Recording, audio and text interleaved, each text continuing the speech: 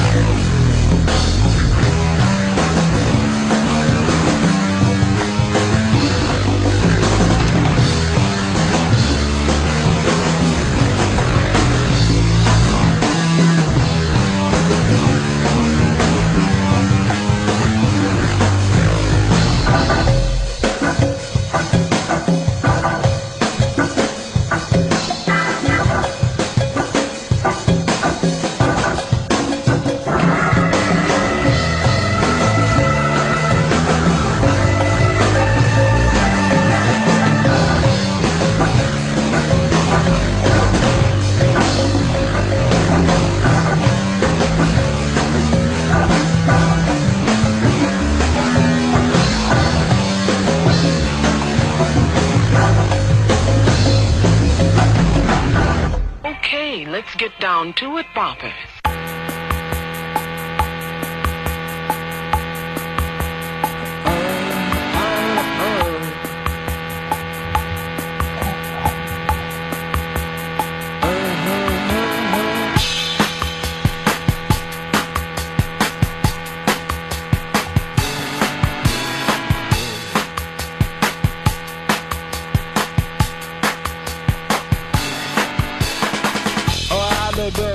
Buddies, it's the Ron and Fez show.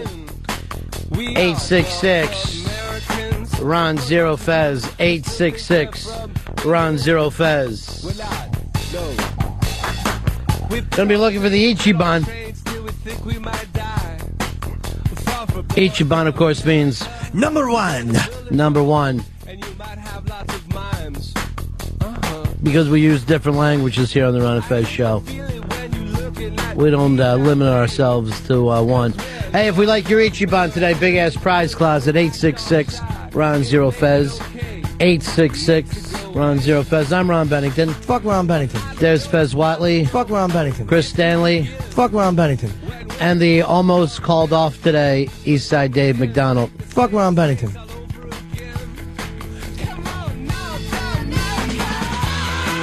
You didn't let him take off, Fez? I told young Eastside Dave, do what you have to do, but this, seems to he works coming up. He works a flex schedule. Oh yeah, I see that I didn't realize. So I just said, things keep happen to keep coming up. You might want to in the future have a backup plan. This doesn't seem to be the focus anymore, big man. It's definitely the focus, but it's been a lot of stress. The old lady was sick. I don't know what else to say. 866 Ron Zero Fez. 866 Ron Zero Fez. Hey, Clinton, Texas, what do you got for us, buddy? Hey, buddy, how's it going, guys? What can we do for you? Hey, just wanted to let you know the intro was absolutely kick-ass. And you guys, man, y'all light it up every day. All right. Hey, I enjoy the radio, man. Great conversation, dude. So Right. keep it up. I appreciate it, buddy. Miller's Crossing and the Beastie Boys. I never hear about Beastie Boys anymore. What the hell's going on there? Thought they were going to do a big tour. I never hear anything. That is sick. Pat in Florida. Pat, Hey there, Ronnie B. Sound like $1 million. what can I do for you, Pat? Yeah, I got an Ichiban. Steven Tyler falls off a stage and is rushed to the hospital in South Dakota. This is what always happens to the old guys. Big-ass prize closet for you. At a certain point in your life, you can't see the edge of the stage anymore. Danny Kaye, Bing Crosby, and now it's starting to happen to the rockers. 61-year-old Steven Tyler. 61 years young, Fezzy. Mm-hmm. They're either going to need to extend the stage, or he's just going to have to start wearing his bifocals while performing. Not a bad idea. Seasons of weather. Maybe after a certain age, just start tethering the lead singer. Not bad at all. Safety harness, the son of a bitch. Who's this kid running? California's Javi Best. Oh, to get him down in my fantasy league. Write that down. This might be our first fantasy league year. You know how everybody else does fantasy league? We never do. Right. We might just do a Run of Fez show fantasy league. Nice, have the big draft party like everyone does. We have to have a draft party. Yeah, if you're gonna go fantasy league, you have to have draft party. Why? Have you been in fantasy leagues? No, I've never done it. Well, I'm not. I'm going to do one without a draft party. I don't like a draft party. Have you ever been in, Dave? Yeah, but I don't do a draft party because there's only one computer. You're going to have 20 people. What are they supposed to do? Like, share the computer? I don't understand why there would be a draft party. Anything to make Watley look like an idiot, huh? I love Sure. it. Hey, Yeah, because the draft party's never existed before. It's never happened. I love it, Dave. I love what you're saying. Fez is a dick. I brought up the unicorn. The mythical creature of the draft party. 30 Hold people on, I never fucking played this. There's unicorns in it. What do we get? Magic cards? Hicks, you ever done one of these stupid things? I did a baseball draft fucking like 10 years ago, and I just... Did you have a draft party? No, it wasn't a draft party, just online. All right, draft Fez is a dick. ESPN is running a commercial showing a draft party going on in a garage. That's garage if we lived in England. ESPN's all about promoting ESPN. They don't really... And their I love it, fantasy Dave. league, you redheaded dick. You should let him off today. You should let him off. Oh, I'm sure it'll come up again. I, for one, don't even like ESPN. Here is Don at Tom's River. Hey, how you doing today, buddy? What can we do for you? Little Ichiban, Posh Spice looks like she's going to come in and steal Paul Abdul's babyface heat and replace her on Idol. You know, that Simon's been after Posh Spice for years. Uh-huh. He's always saying Posh Spice should be on the show. Posh should do this. I guess he's friends with Bex. Would that surprise you, Fez? Or you thought they wanted to stay at 3? I thought 4 just seemed so awkward last season that I thought they would stay at 3 judges. Well, And here was the perfect opportunity. 4 seems awkward because you're used to 3. But, I mean, they could have 100 judges. Who gives a fuck? Still a stupid show. So is this a definite? Is it going to go down, or is this just rumor mill? I think It's on MSN. it's just rumor mill. I think they're going to stick with the 3 judges. Dave, what do you think? I think she's. I think it's a definite. Oh, of course. I love it. Yeah. I love it. Just give my opinion. Unicorn fucking talks crazy again, doesn't he? Just give my. You look like shit today, Dave. Yeah, I feel like it. I didn't sleep at all. Not one fucking week. Why didn't you take off today? Fez didn't let you? No, it wasn't Fez's fault. I understand what he's saying. I fucking can't. I did take days off when the kid and shit like that. So I said stay home if you need to. Why did you make the mistake of calling Fez and not call Ronnie B, who you know doesn't give a fuck? I definitely don't What want to time wake did you Ronnie call? B. I called Fez at 7:50, and then but hold on, I know. I made the mistake of calling his cell phone.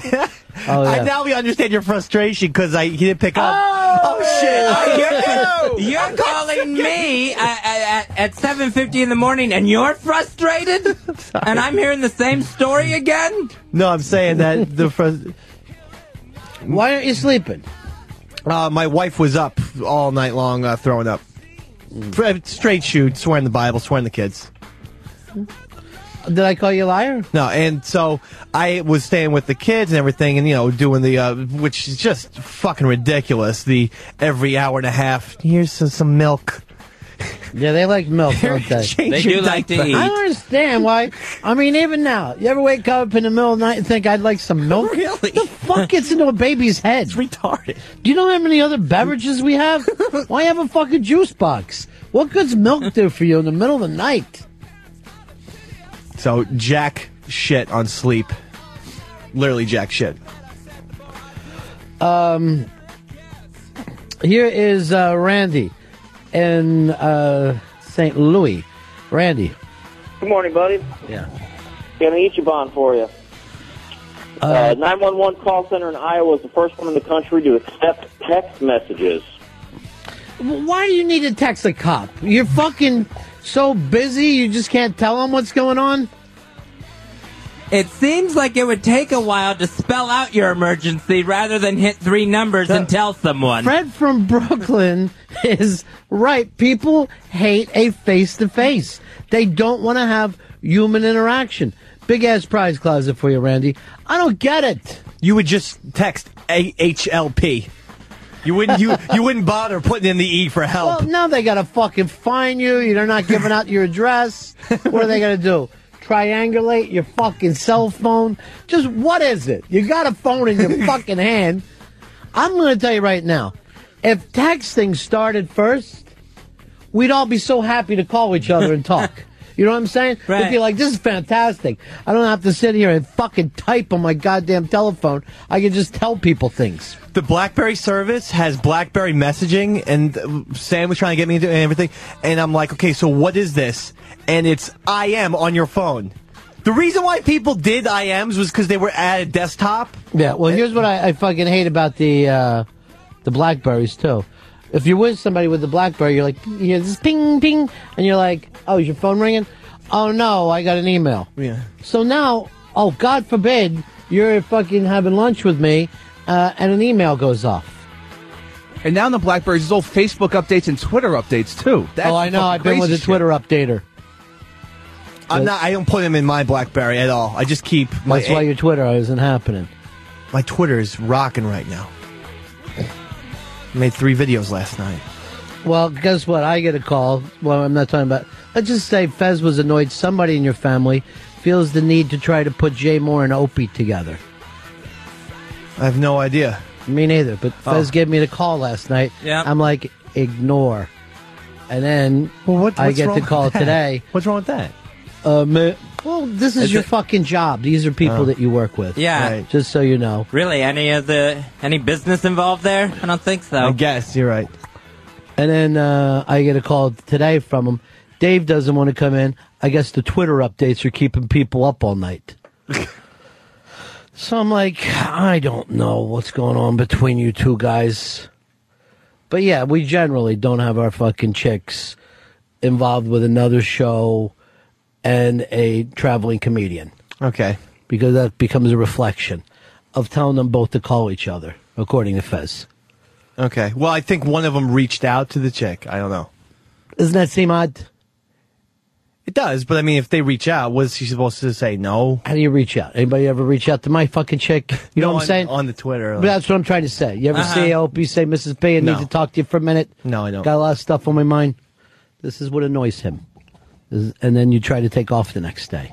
So I get the call. Okay. I'm not trying to fucking start you in trouble. Just trying to have like a regular fucking job. Right. Like human beings do. 866-RON-0-FEZ. 866-RON-0-FEZ. Here is, let's go over here to Chris. Chris, you're on my Fez. Hey, guys. Pedro Martinez pitched 9 strikeouts in 6 innings for the Double-A Reading Phillies last night. Well, that's great, but you know what? I really don't care if we fucking if we end up beating minor league teams. We really need to get him in the pros. It's so funny. You will only hear Major League Baseball doing that. You'll never hear like, we hired a quarterback and he's playing 2 games with a fucking semi-pro team.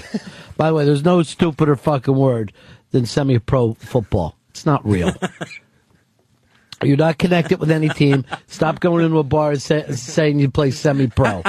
Everyone has an uncle who tried out for the semi-pro Broncos. Here is Tad. Tad, you're on Run of Fez. Hey, Ron. Hey, Fez. You sound like $1 million. Dave, you sound like Black Earl. Whining. It's Bond. Vince Neil took a digger in Canada on stage.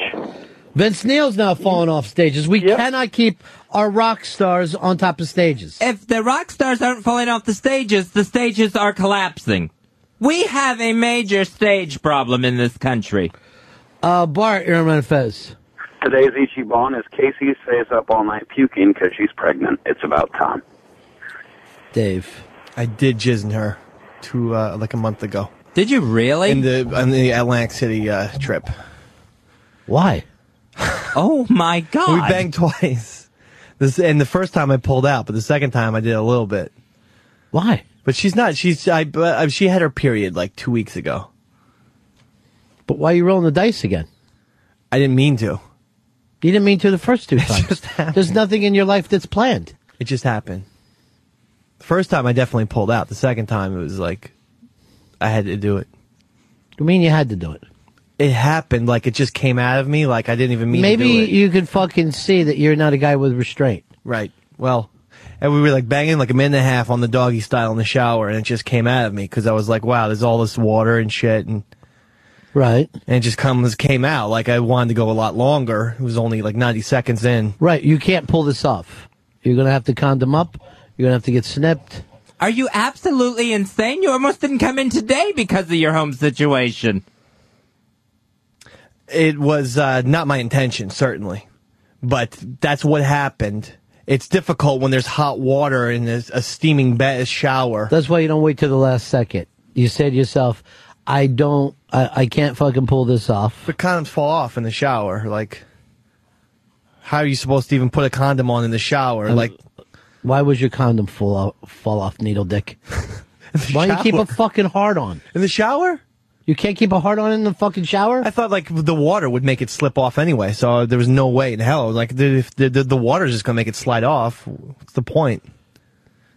All right.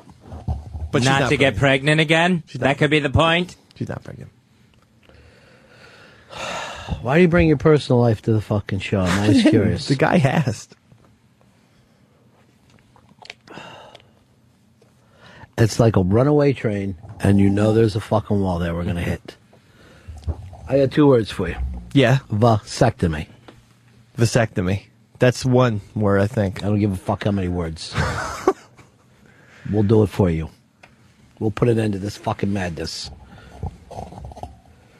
You should be fucking forced vasectomy. Here is Clint in Texas. Hey, I want some heads up for that dumb fucking redhead you got in there. My wife has had our second kid. During that pregnancy, she was having her period all the way up to like the second trimester. And she was pregnant the whole time, still having her period. This isn't Creep Show. No one believes that. Then he had a retard kid. Kathy in Virginia.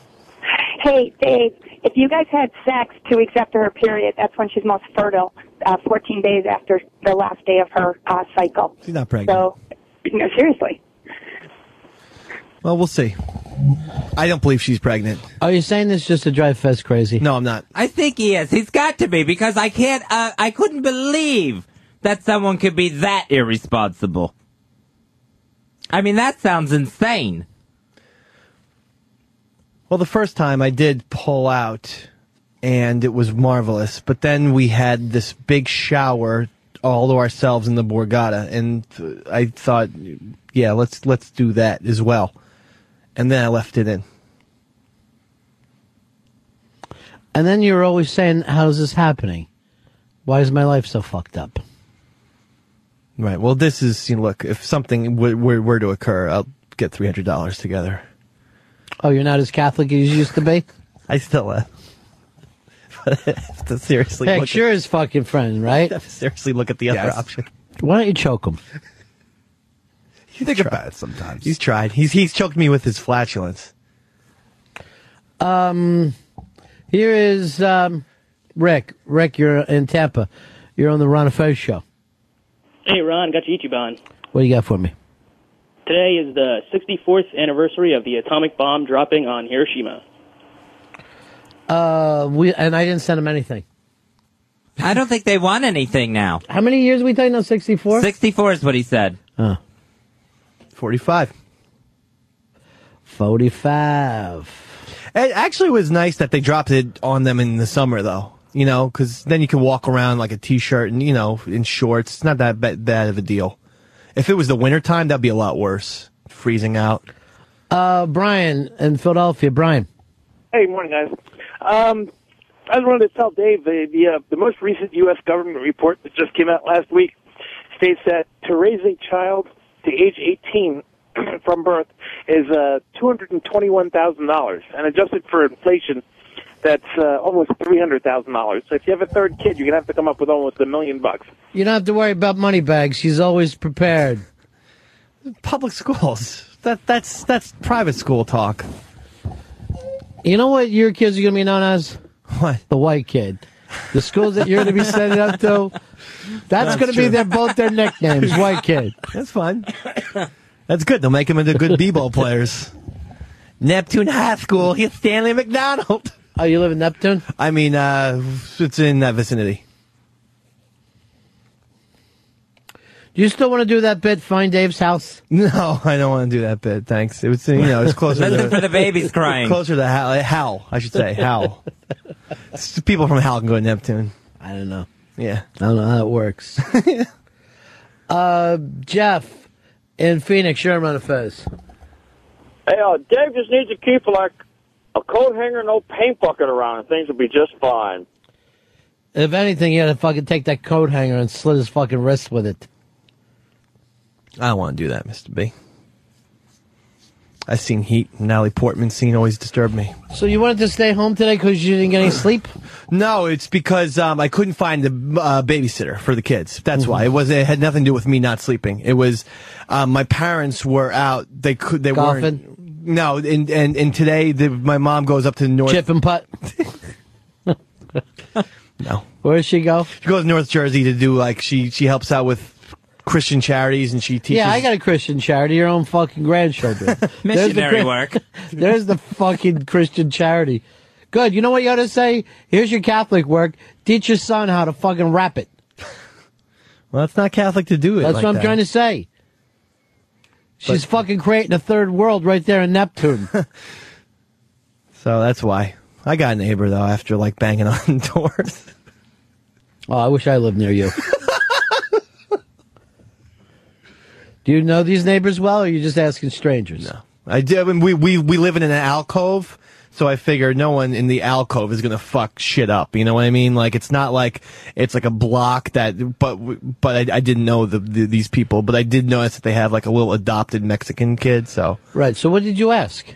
Can you watch my kids today? Because my wife is sick. And I said, I'm 19. Hi, nice to meet you. We're the McDonald's, house 19. Why am I giving it? I have no idea why you're doing that. House 22. I thought it was your age at first. I'm 19 and I have 2 babies. It's babies having babies. You've heard of it. Muppet babies. Do you realize how sane you're making Fez look now? Why? I'm not You're trying a mess. You're fucking asking strangers to watch your kids. You're basically leaving them in baskets at the neighbor's door. No, I shook hands with these people. I saw them, I met them, and they said they're cool. And I knew that these people have an adopted, like I said, Mexican baby, so I didn't think they'll fuck anything up. I wasn't asking people with tattoos or anything, these were just nice looking strangers. Yeah. Mid-40s. This really won't teach your children not to talk to them if they're being raised by them. I mean, Fez, the other day you're fucking furious that somebody left their kids in a car. Right, yeah. This guy's leaving his kids with strangers. I have to do it. My wife is insanity to me. Throwing up. She is totally bedridden. But those things happen. It's happened in the past. Have a plan. No, this hasn't happened. Are you saying that your dad never gave you to strangers before? Yes, I'm saying that my father never dumped me off with strangers. Babysitters are strangers, kind of like. Yeah, because you don't check up on them. No one used to check up on babysitters back in the day. Yeah, and that's why everybody grew up raped. Here is Mike in Georgia. Hey, Dave, your parents live in an impression in a wall? Because that's what an alcove is. Do they live in a cul-de-sac? Oh, yeah, cul-de-sac, sorry. It's a breakfast nook that him and his neighbors live in. So your kids are in this home now? Yeah. While we speak? I hope so, yeah, unless Casey went and got them, but they should be in the house while we speak. I dropped them off. So the neighbor didn't even go to your house where Casey's there, at least with the kids. No, I knocked on their door, and I brought them over. Did you let at least Beanie know? Since you're so busy today, I'm going to just hand my kids over to the people in 17. Well, I left several messages, and then when I got my dad, he just said she's up in North Jersey doing her charity thing. And my dad doesn't like babies, so he was out of the picture. Matt in Buffalo. Hey, Ronnie, I don't think it's a big deal. I mean, my first babysitter that I had for my son, complete stranger. We did it with a handshake, and they had a Mexican baby too. All right, maybe I'm crazy. I guess this is a lot more common. I don't know if you're being sarcastic or your story was eerily similar to mine. Hold on, I want to make sure I pull this part of the show so I can send it to my mom and make her cry. Just because, like, my mom will start to cry if she hears sad things on the news. Yeah. Or sees, like, one of those Lifeline movies. This would be perfect. Hicks, do me a favor. Add some, like, sad music and stuff.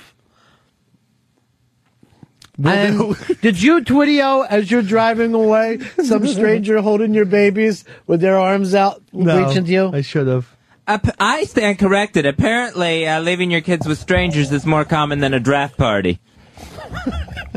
So I stand corrected here today, Ronnie. It's true.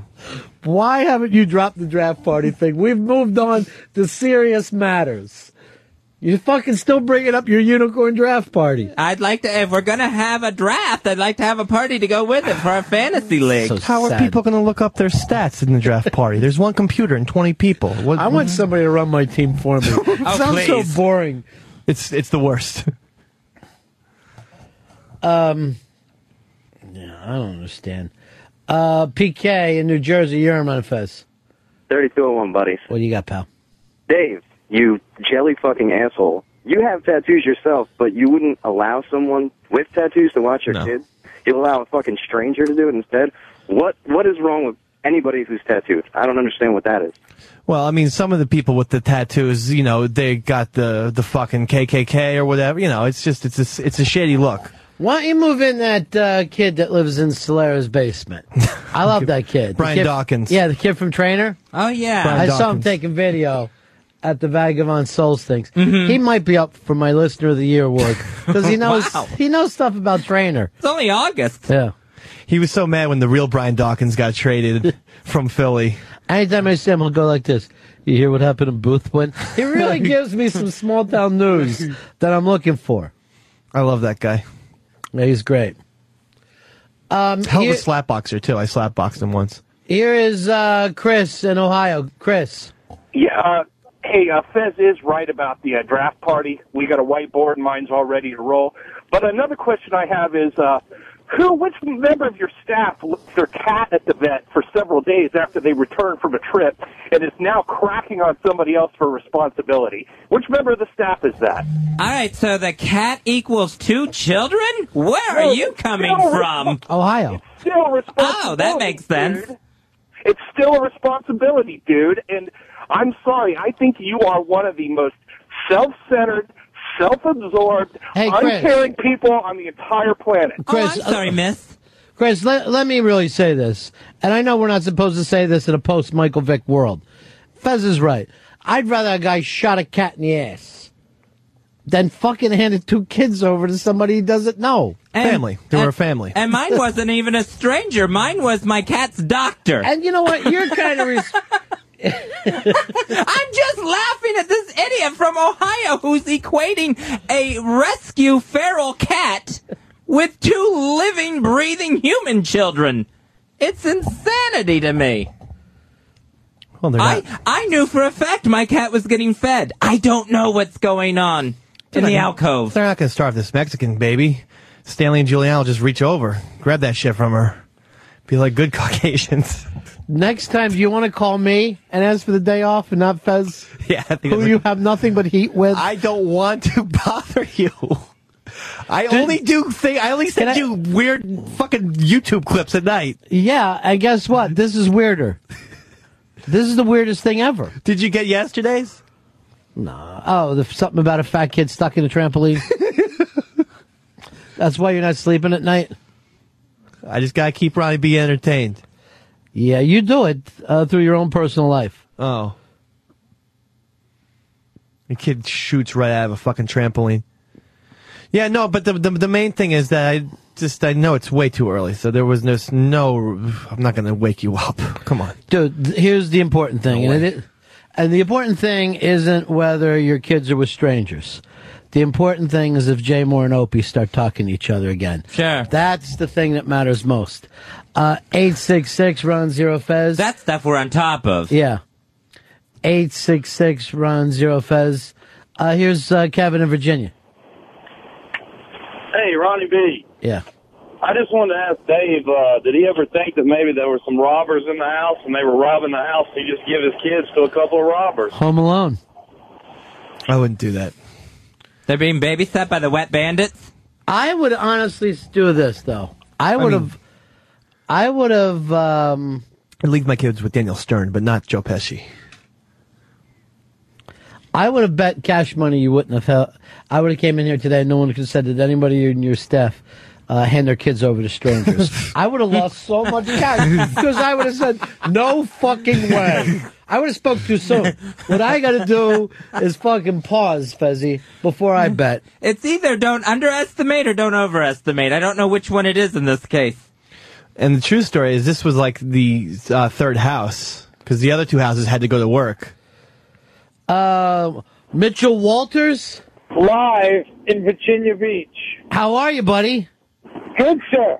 This, Fezzy, this is legendary comedian Mitchell Walters. What's up, Mitchell? I like to babysit those kids when I'm back in New York. First of all, let me just say this.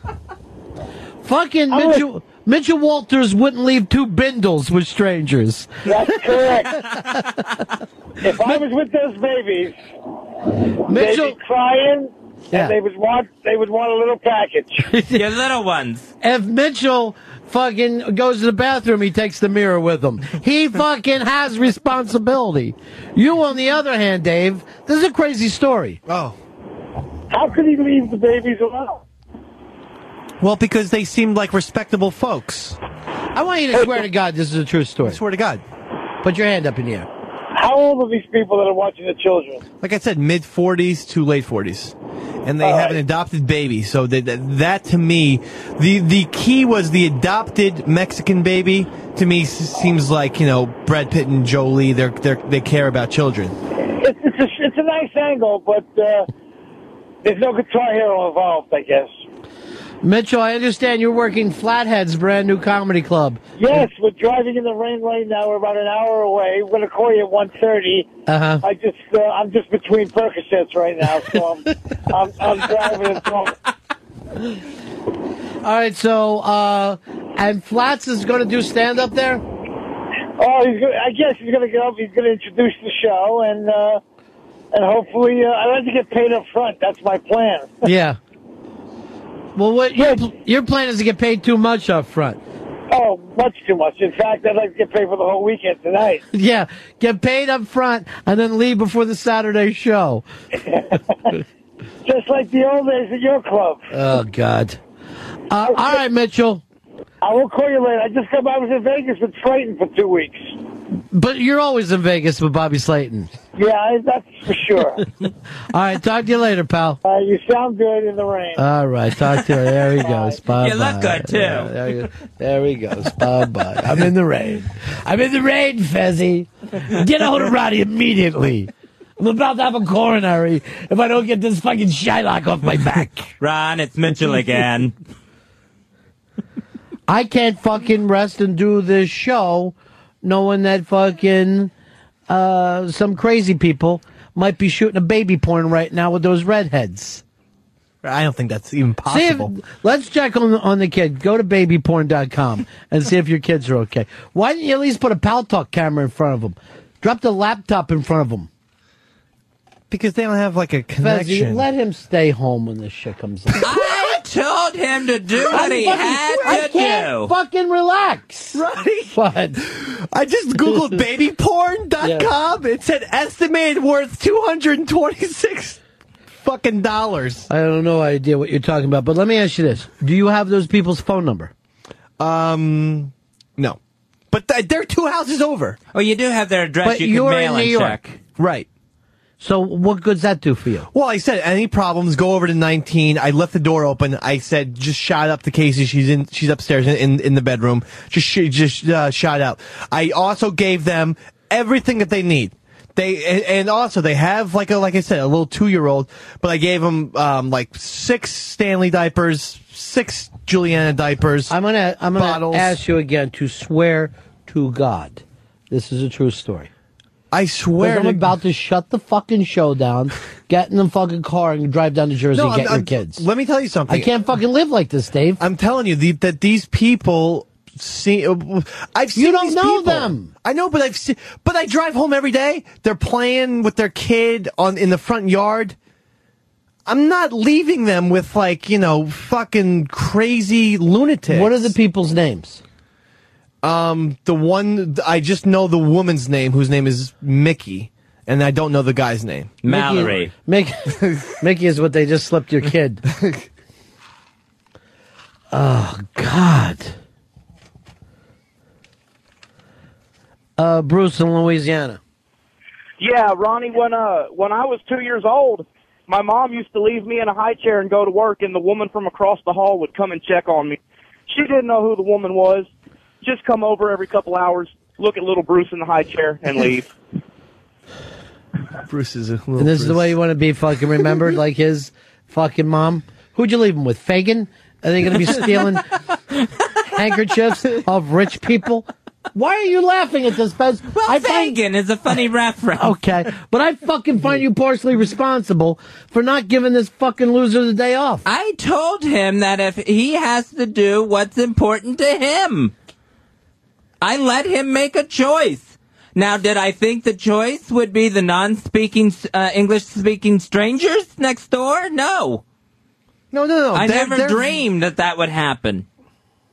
The strangers are Caucasian, as I've said several times. They adopted a Mexican baby, but they're Caucasian. I've made that very clear. And that's why I even made the Brad Pitt, Angelina Jolie comparison.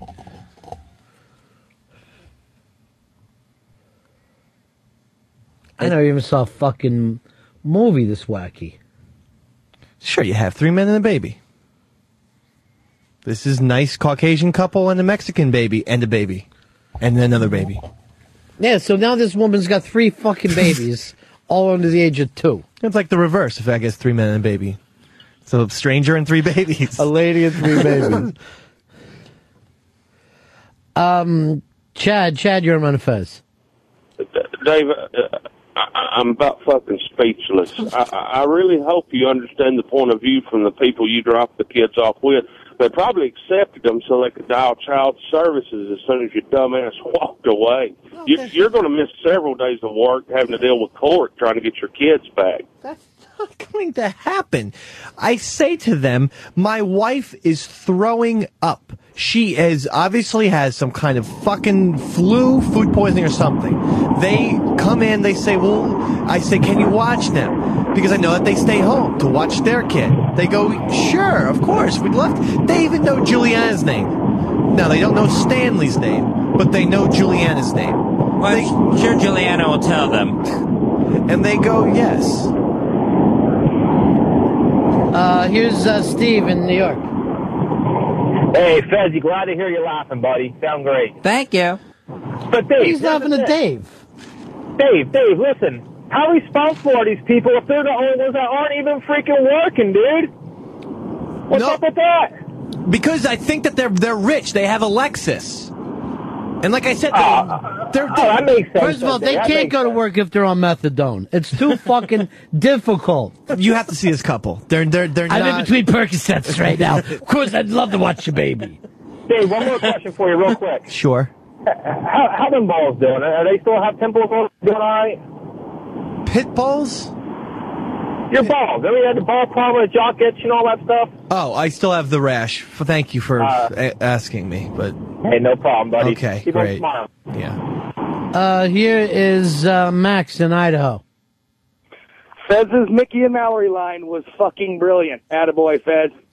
Here is Blake. Blake, you're on Run Fez. Hey, this just in. 2 Caucasians trying to get into Canada with a Mexican kid and 2 little redheaded Jews. Spy report. Spy report. Spy report. I only got 1 Jew in my family. Not the children? No. Jewish law says if the mother is a Jew. Fuck the Jewish law. We're Catholics. Oh, my gosh. Oh, really? When did you have the baptism? I would have loved to have come by. We are. We're going to have it. Which one? I'll give you a heads up. At 11:58 on Saturday. It literally would be a double header. Here is Chris in PA. Ronnie. Yes, sir. How you doing? Hey, Fez, you sound great, by the way. Holy crap. Dave, listen up. I'm sitting here on eBay right now. I see pictures of 2 little redheaded kids, $29.95 plus shipping. Should I make a bid?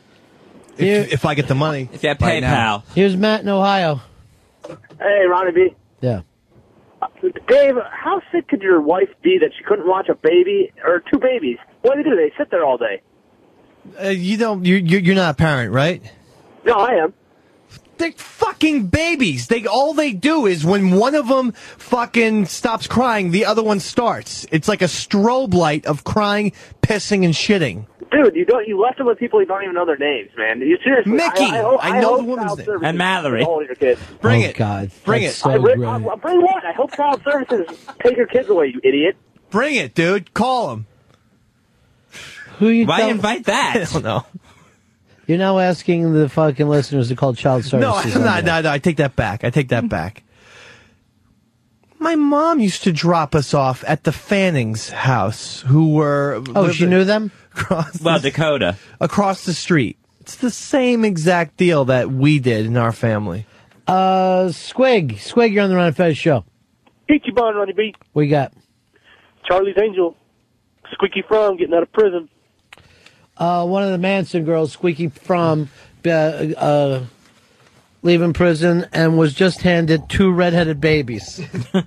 So everyone who tried to shoot President Ford is now out. Who was the other one? I can't think of her name, but she got out a little while ago. It wasn't even like in the same week they tried to shoot him. It seemed like it was really close together. This guy was so bumbling he couldn't even get shot. Yeah. One, I think the gun jammed. The other one, it hit the curb. The gun jammed. What are we, pirates?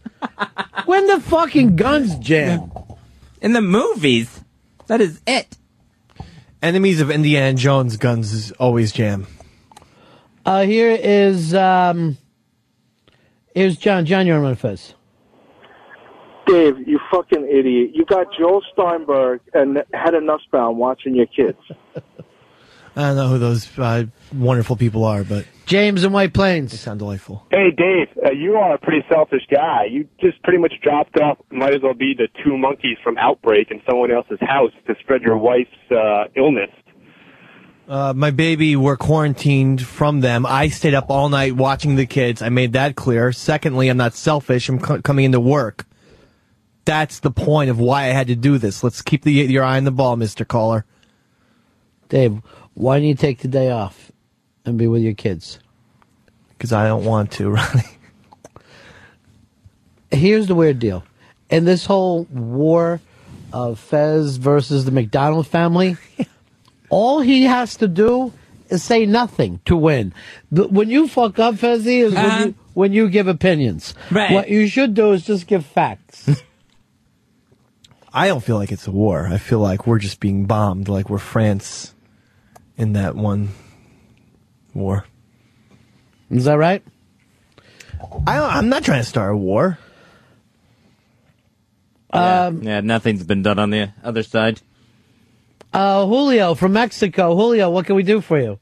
Hey, buddies. Yeah. Yeah, I working up in Jersey last weekend. Someone stole my baby. I think we might have a lead. That baby might be in an alcove Couldn't in understand his Neptune. Here's Joe in Strong Island. Joe, you're on the Ron and Fez show. Yo. Yeah. Yeah, Jeffrey Dahmer was a nice guy, everybody said. Now, they could be eating his fucking kids by now. Cooking them for fucking lunch. You never leave the kids with fucking strangers. What is he, nuts? Well, how do you explain me? I was left with strangers, and these people aren't... It's Jeffrey Dahmer lived alone, for fuck's sake. This is a married couple with a kid. And if you saw a picture of these people, it's like, you know, they're like the Huxtables, only a lot less black. Like, they're totally, totally fine. They sound fantastic. They are. You know what the best thing about them? They're nearby. What? I live in an alcove. I can't go over Route 35 and... That's the only fucking criteria they had. There's no other ways to go. Well, then I have to give the kids to a liquor store or Dunkin' Donuts. So now people should really fucking consider me more of a hero. The only two stores you visit in that town. Fuck yeah. I'm not ashamed of that. I'll give this much for the neighbors. They took in two strange babies without even just at a moment's notice. I'll give you the reason. They're like Pharaoh's daughter. I'll give you the reason. Pat from Menaki said these people are having a menage a toddler as we sit here.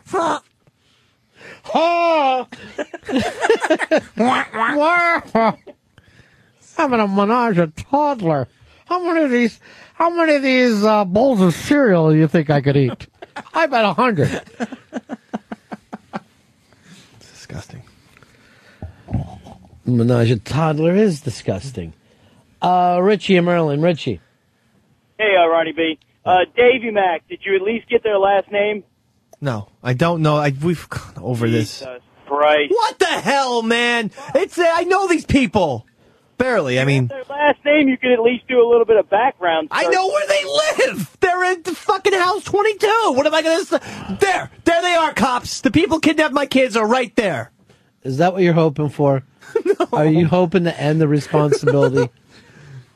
Or are you just trying to get in the paper? Dave, why didn't you bring the kids to work? We got interns. We could have all taken turns watching them. That would have been a blast. We would have had a ball in the air today. That would have been so much fun. I can't drive into work. I don't have any money. I pay $300 for a bus. You got the bus, right? They don't let you bring kids on? No, Ron, kids two ride babies, free. I have to, I wouldn't, honestly, I wouldn't even know how to go about doing that. But you do know how to hand them over to a stranger. Well, I can carry them in my arms and just And go get rid of them. here, like Get rid two of your problems. bowling balls. No, not get rid of them. I remember one time This was a responsible move I had on this my fucking part. junk car and the fucking it broke down on the side of the road, and I just got out my toolbox and took off the plates. And I Good thinking. I feel like that's what Dave has done. He's taken off the plates. No idea what you're telling me, Dave. You're pointing In the house. Why don't you work into Fez's thing so he can pass me a note that'll make a little bit of sense? We have a guest coming in, Fezzy. It is the Hall of Famer, Mr. Warren Moon.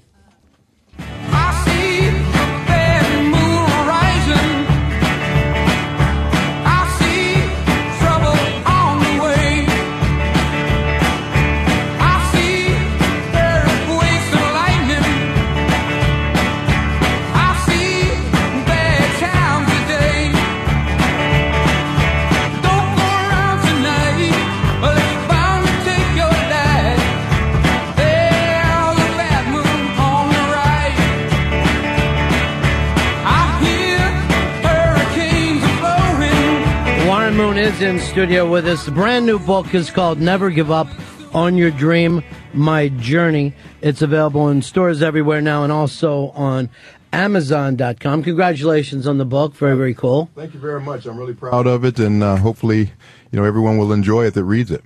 Well, it was very interesting for me, a guy who's watched your, entire career.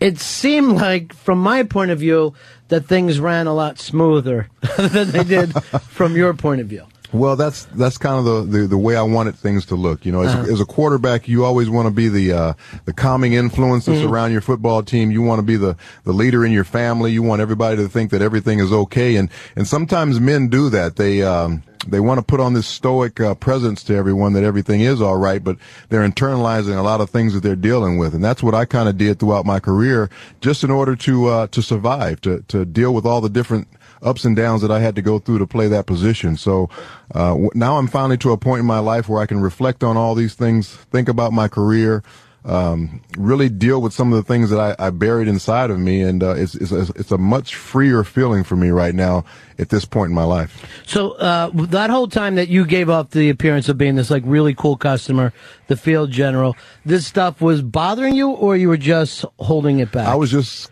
from what my therapist said, compartmentalizing it, okay. Putting it in different places and not thinking about it, not dealing with it. And you can only store so many things in your body. So I got to a point later in my career where I felt like I needed to talk to somebody about all these things. And with the help of my mom and also my godmom, they convinced me to maybe talk to somebody and have some therapy and get another guy that I could talk to, that I could have confidentiality with and express some of the things that I feel. And I started doing that, and it was such a freeing feeling for me. And I think that's one of the reasons I had such great success later in my career, is because I was going through this process and letting all this stuff out, and I was just feeling so much better about myself, and felt like if I would have done this earlier in my career and not played with all this crap that I had inside of me and all these burdens that I felt like I had to bear, I might have been a much better player.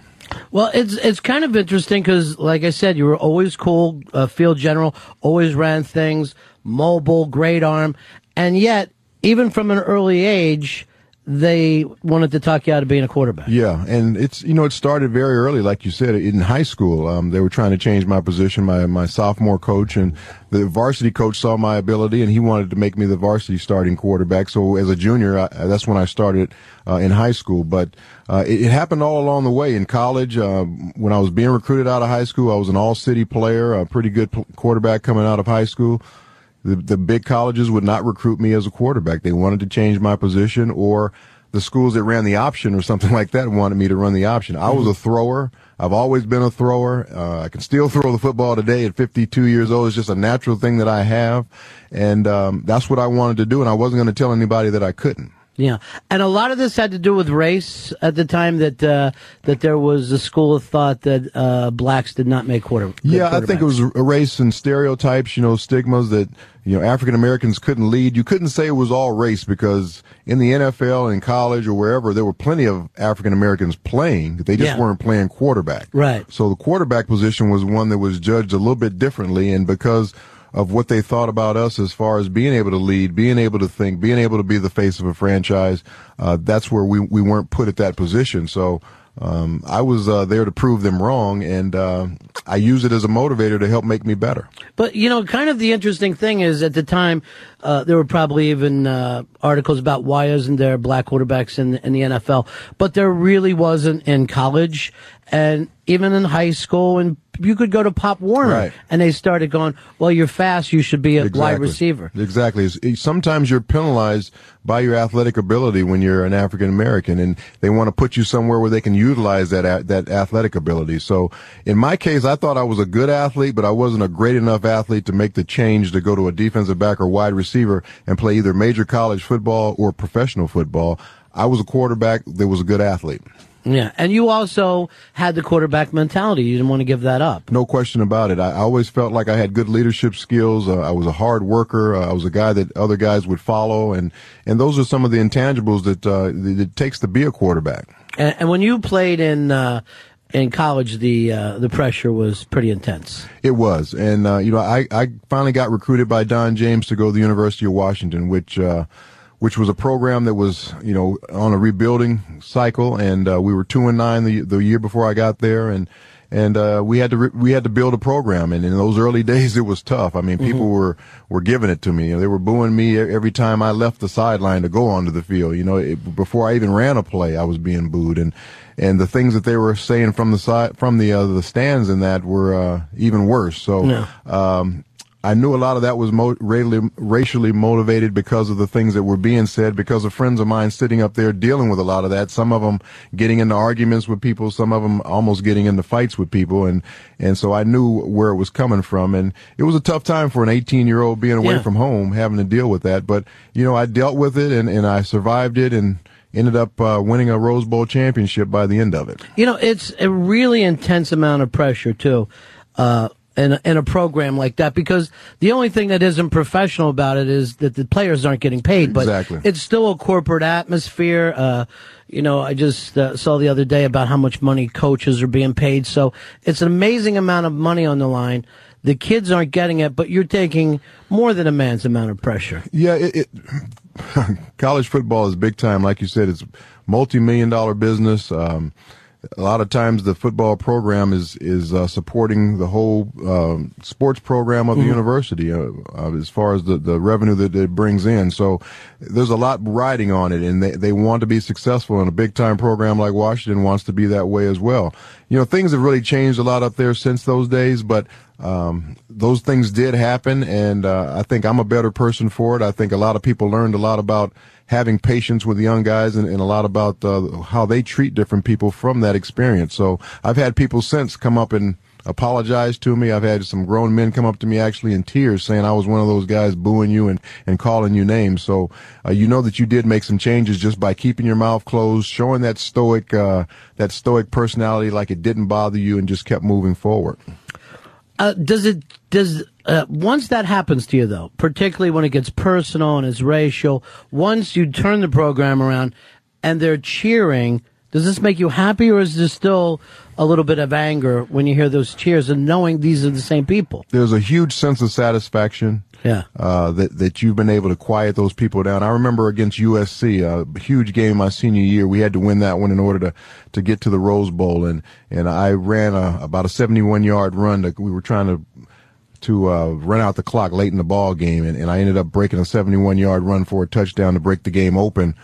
And everybody's chanting my name as I get into the end zone. And at that particular moment, I just wanted to, flip everybody the bird, right. But I knew in my mind I couldn't do that because everybody wasn't up there booing me. And would that be the classy thing to do at this particular moment? No, but would it be satisfying? Probably yes. But I decided not to do it. And it was probably the best thing I could have done because, that's just not the way I was raised and brought up. I was always raised to be classy and carry myself with high character. So, but you do have those moments in your mind that you want to do those things to people, especially when you prove them wrong. And then here you are, you win the Rose Bowl, which even then was a bigger game than it is now in terms of, that was still that was the Rose granddaddy Bowl. Of them all. Yeah, that was the one nobody missed on TV. They didn't draft you into the NFL. No, they wanted to change my position. Everybody was telling me defensive back, wide receiver. It's like there's no way I can play that position in the NFL. I've never played it before. I'm not that great an athlete.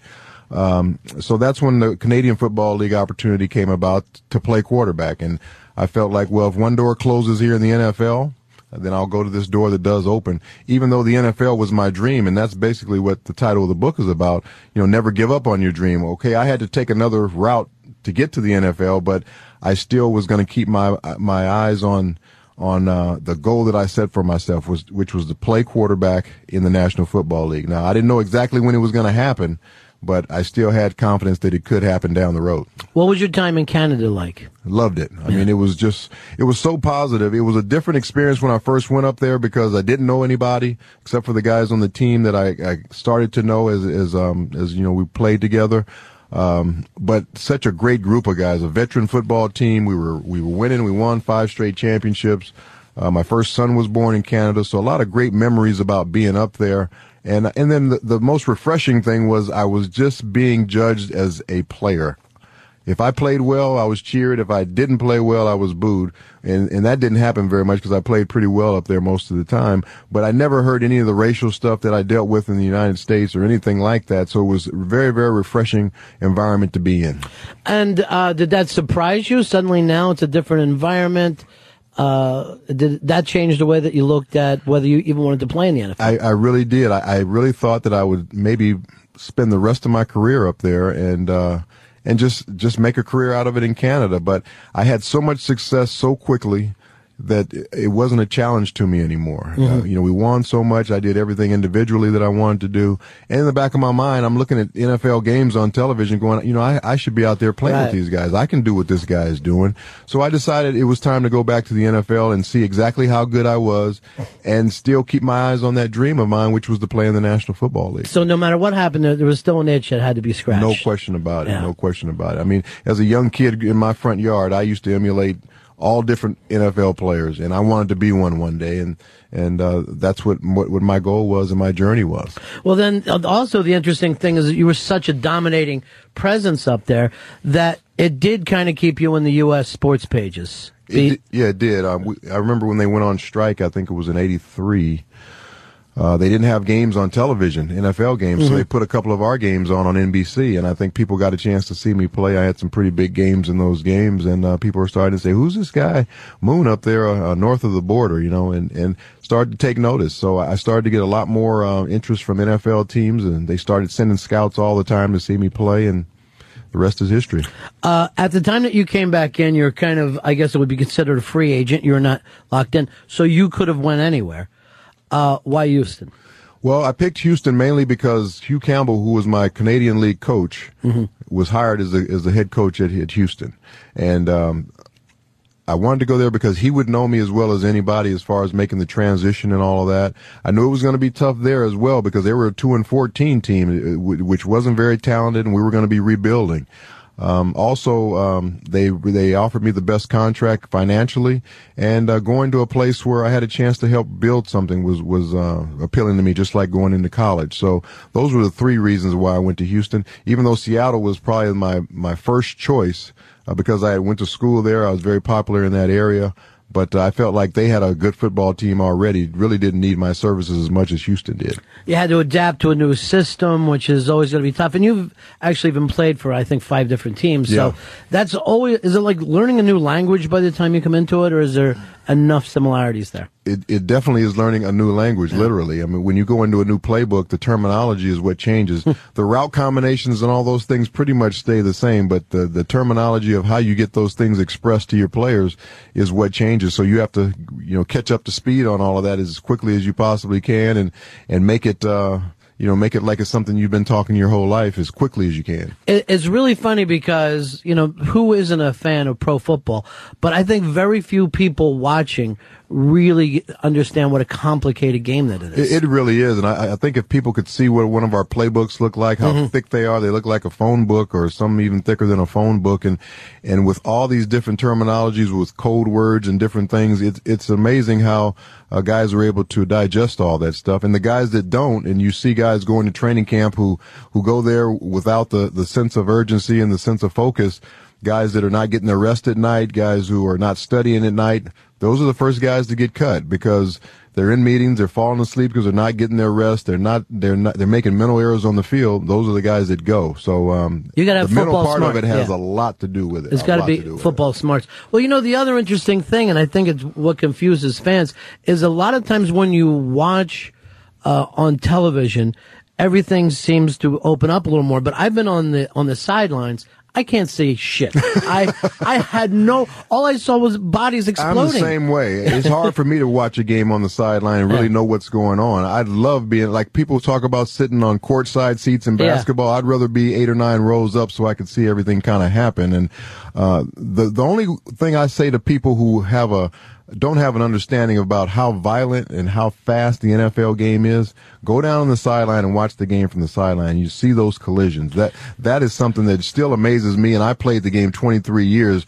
After I got away from it for a year and I wasn't playing anymore, watching the game on the sideline, I was like, what was I thinking about all those years with all these collisions going on out there? But that's the way the game is played, and it keeps getting faster and faster. When you look at some of the young guys now, do you really wish that you could get them to understand the big picture? I mean, your whole book is reflecting a lot of things that you glad you did, a lot of things that you wish you would have changed. Right. No question about it. You wish you could get them to just listen to what you have to say as a former player who's gone through all those battles and all those different things that they're probably going to deal with. And the NFL tries to do a good job, say with the Rookie Symposium. They bring in players to talk about their experiences, to try and get these players to understand what it's going to be like, what to stay away from, all the different precautions.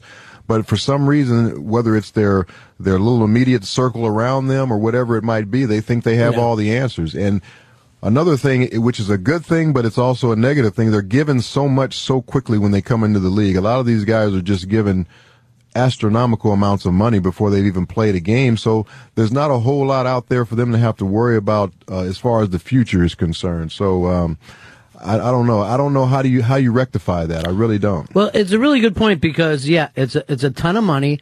And you still haven't shaken off the old neighborhood friends. Exactly. And you're guilty sometimes by your associations, and those associations can get you in a lot of trouble because a lot of those guys aren't on the same page as you are as far as what they want to do in their life, and all of a sudden you don't want to ditch them because you don't want to feel like you're ditching them at a time when you get the big money.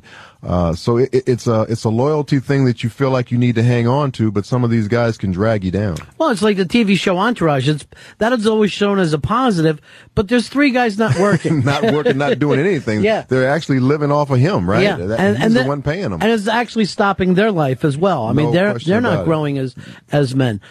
Michael Vick coming back in.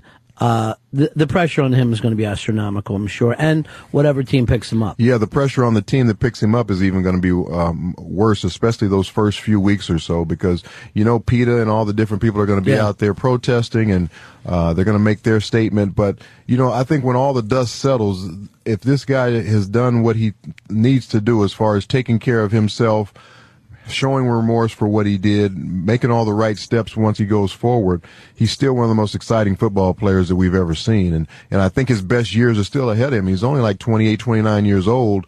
As a quarterback, you don't really start coming to your own till about that age. So I think he's got a lot left to show to this game, and hopefully he gets the opportunity to do it if he does all the things right. So you're going to be rooting for him to turn his life around? I really am. I root for anybody to turn their life around. There's some people, or a lot of people, that make mistakes all the time. Now, if you continue to make the same things over and over and over again, or if you're just a bad guy and you're always in trouble, I don't have a lot of pity for you. But for a guy like Michael Vick, who I've met many, many times, I don't think he's a bad guy. He just got involved in some bad things as far as that hobby that he had.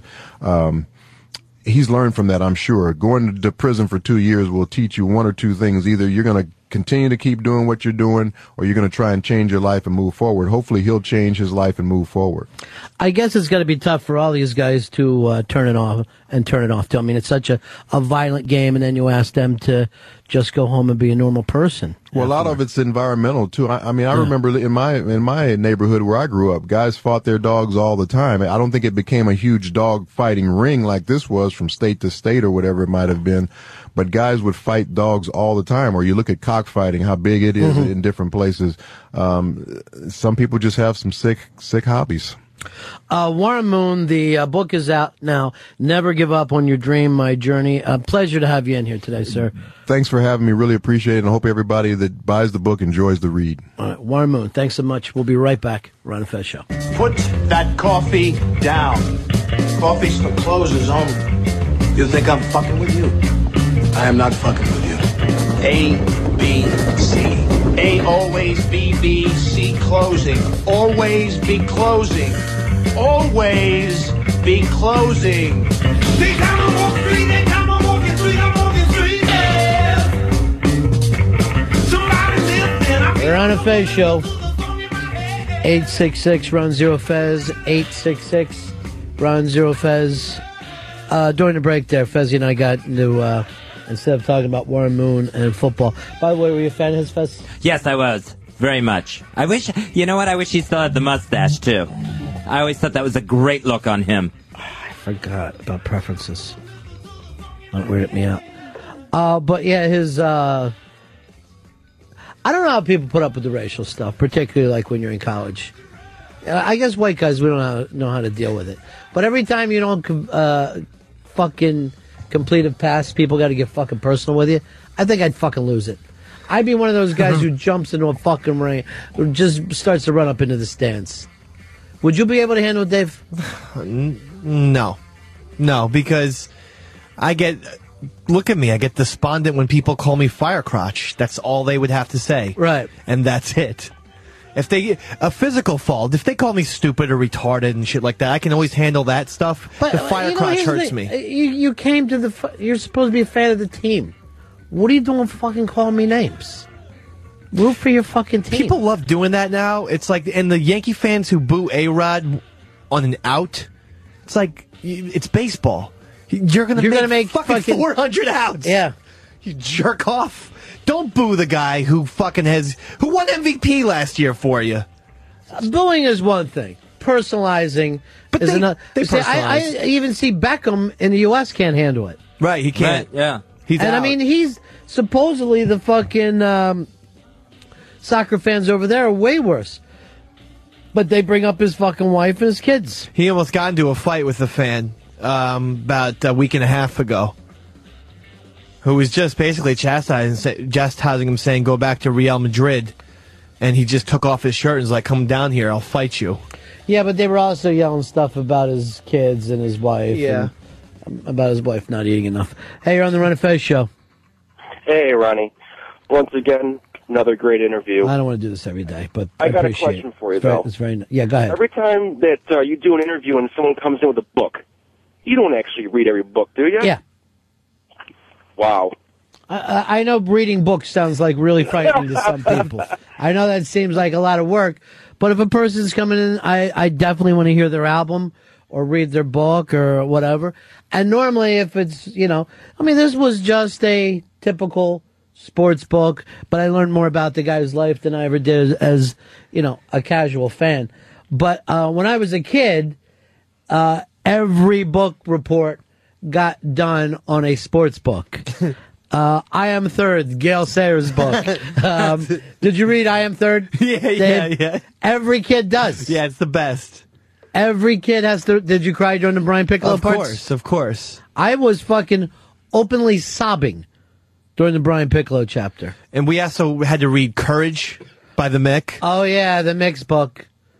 But then when you got like Ball 4 and shit That like was that. like the best of all time. That was best. porn. Yeah.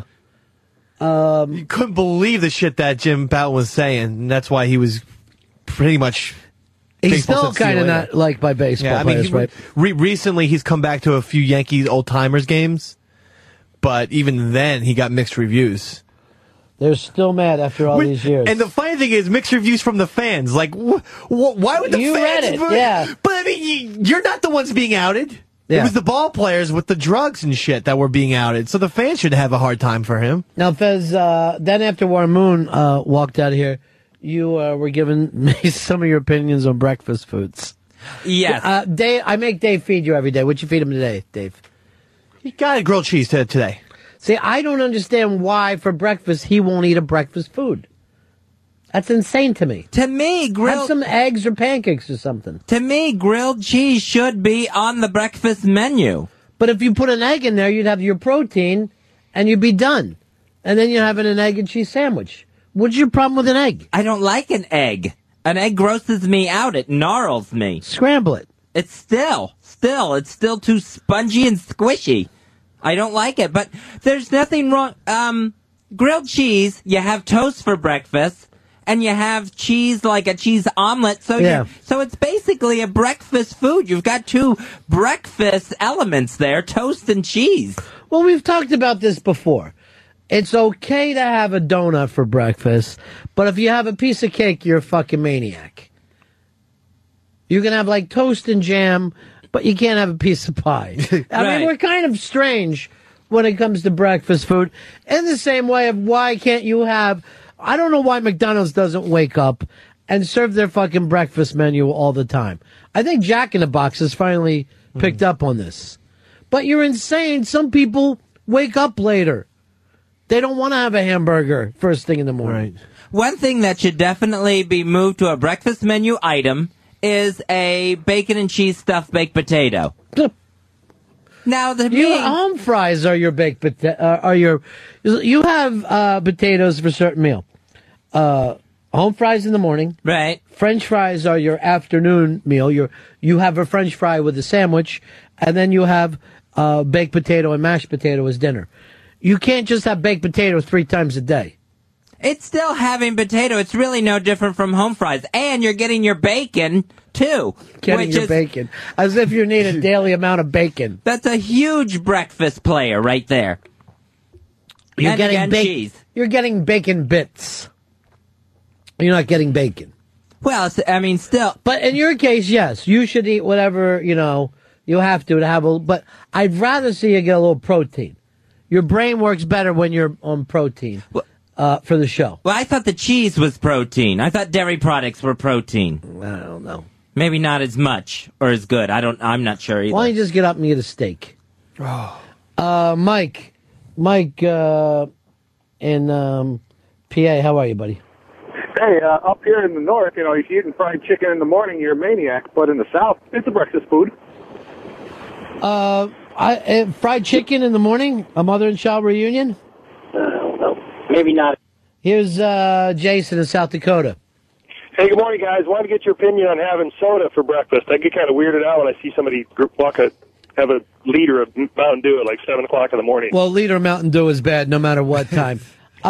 Soda for breakfast is something now you can do in a diner, but you don't do at home. You look like a lunatic. But here's another interesting thing with breakfast beverages, right? You get orange juice. Everybody's, orange juice. Have an orange juice. You never have an orange juice with dinner. If you said, I'll have a steak, baked potato, and an orange juice, everybody's like nuts.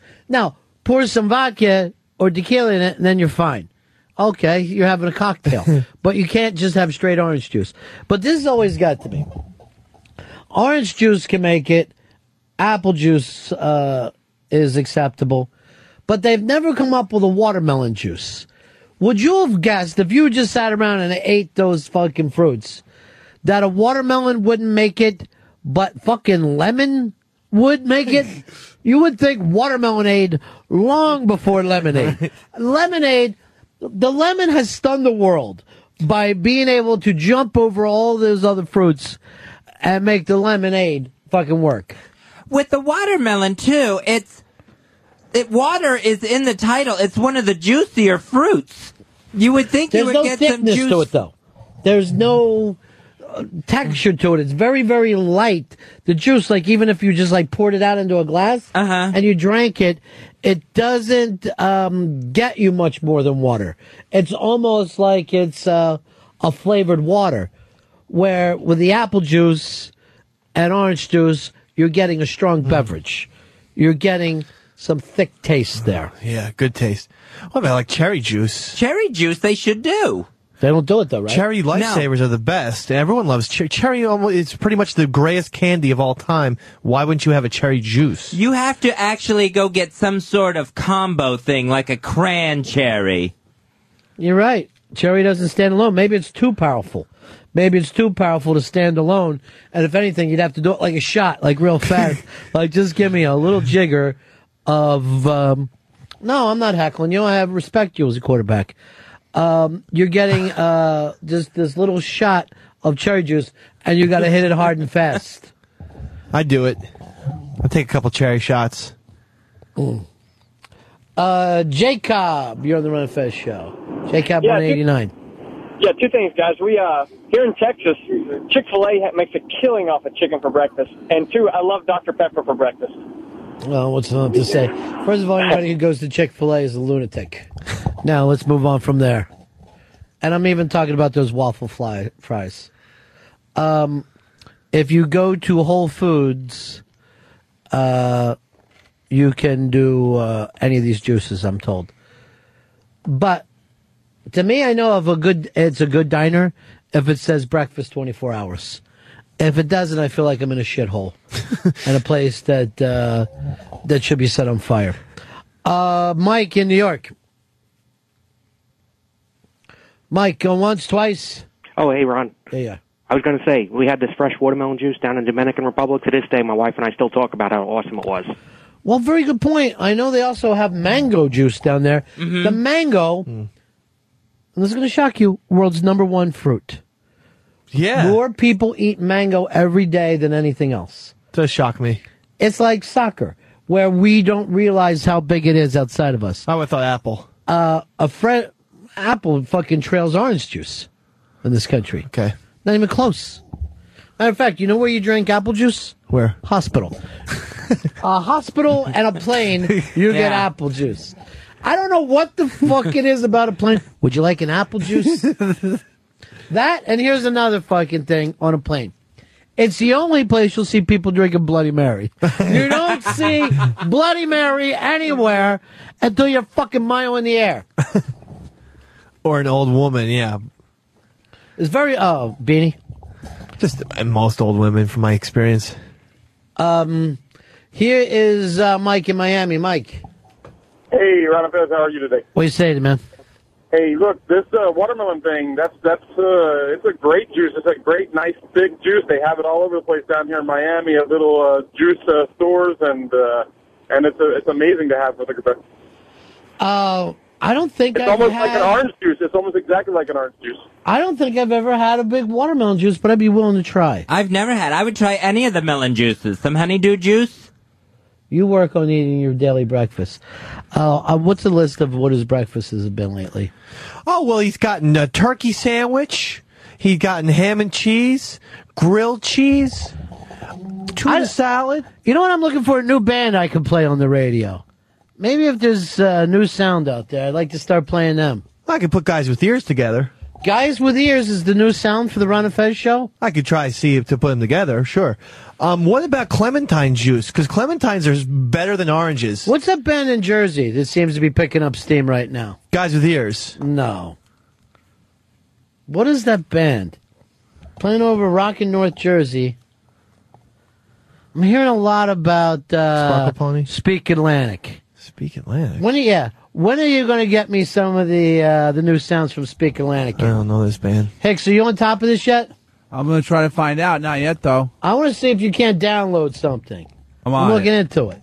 Okay. Bootleg it up. Here is Rich in Strong Island. Rich. Yeah, hi. I'd rather have a cold slice of pizza, a cheeseburger, or anything else rather than eggs in the morning. It's really weird to get up in the morning. If you started frying yourself a cheeseburger, they might take your kids away. It's insane. I mean, could you imagine? I bet that if the school said to your kids, "What did you have for breakfast?" and they said, "Oh, we had cheeseburger and fries," they might come and take them away like they were like crazy kids. But that'd be probably and good you had a for 'em. sausage sandwich. You couldn't get much fucking closer. And you're supposed to eat the most at breakfast. Yeah. So we should be reversing everything. Speak Atlantic. I want you to look into the band, All Dave. right. I want you to stay on top of this.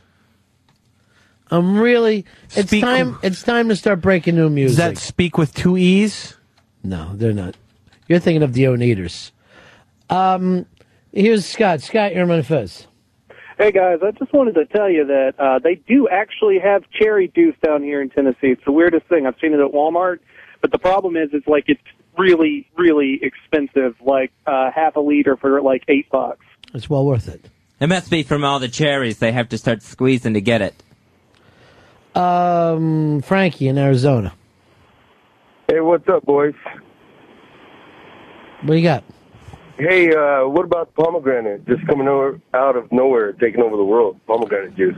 Pomegranate juice, Fezzi, it's on the rise. It's what they're now calling the Speak Atlantic of juices. Yeah, it's the antioxidant. It's another juice, too, that really has to be cut with another juice. Like you'll get pomegranate blueberry or pomegranate grape. So you're saying period juice? Something the girls have when they have the period? Oh. Sick. That's what it's there for. What's sick? Periods. You're so fucking tired. Like, imagine if guys were bleeding out their cocks. I'll tell you this. We'd be taking off a fucking week every month. There's no doubt. There's no fucking way. I'd fucking come in here with something shoved up my cock. Yeah, my cock is bleeding. I'm on the rag. If that fucking happened to me, that'd be the end of it. It'd be fucking 3 days of hard drinking. Hard drinking like I was Abe Lincoln. How come when people would you want to walk around with your fucking price tag coming out the end of your cock? No. I'd be going nuts. Disgusting. And then asking each other for their fucking, I guess instead of femmies, they'd be like little mannies. Give me my manlies. Ugh. They should develop a better product for that. Maybe like some sort of sack, rather than shoving like a cock up themselves that absorbs blood. I forgot how little your dick was. Tell me condoms fall off in the shower. But you think the condom's going to fall off, but you're going to stay in the fucking pussy. Well, I was saying because the water, it's going to So make. you think you're going to pull out once, leave the condom inside, go back in, and still fucking spray it down? Yeah. That's what I'm saying. You must be able to fuck a Cheerio. No, it's not true at all. I got a long one. Might be a little thin. Might be a little bit on the pretzel rod side. What do you want? What do you want me to say? It's long. Don't delays like that. How come grapes? It's always the purple grapes, no matter what fucking candy, gum, juice. But green grapes are far superior. Why wouldn't they have a green grape juice? I think they do. Yeah. I think Green grape juice? They call it Welch's white grape juice. They call it. I didn't know that. And it's delicious. Is it? Because the fucking Welch's is like, I don't know, once you're out of like a Kool-Aid age, you also don't drink grape juice. You don't see a man sitting down having a grape juice. When I was a little kid, that was fucking fantastic. I actually still like, but the great thing about grape juice, you pour a little bit into your 7-Up. You have a nice drink there. That's a great drink. It's a virgin spritzer. Colin in South Jersey. Oh, Butters. Yeah, man, don't know if it's widespread as it used to be, but down here, some of the best breakfast joints are taverns, man. Well, Nothing quite like getting your steak and eggs in a shot, you know what I mean? Yeah, it's always great getting food tips from an alkie. Andy in Mississippi. Hey, Ronnie, cherry juice, you can get that a lot of places down here. It's good for the gout. Cherry juice, Fuzzy. I know you get the gout every once in a while. Yeah, I had no idea. I'll immediately try cherry juice next time. What did that thing used to be in your wrist that used to build up? You don't get it anymore. That ganglion cyst, where it was a form of carpal tunnel syndrome, and I would get it right on the corner of my wrist. The welt would kind of rise up as it filled up with cyst juice. And then I would have to have Ronnie hit it with a phone book in order to just flatten it out again. Because once it inflated with fluid, the pain was unbelievable. I couldn't bend my thumb. Jesus. Now, I thought carpal tunnel syndrome was about vision. I'm serious. Yeah, because a lot of times I use the keyboard with my eyes. Why do you make him look like a mongoloid retard? Here's a little tip. Watermelon juice at Uncle Mo's on 19th Street between 5th and 6th. It's got some real texture to it. I never even heard of this fucking place, Uncle Mo's. Maybe they serve a flaming Mo. I remember that song before Steve Tyler fell. That might have been the last great season of that show. Kevin, you're on Fez. Hey, man, how about a banana every morning for the potassium so you don't cramp up while you're working in the deep south heat down here?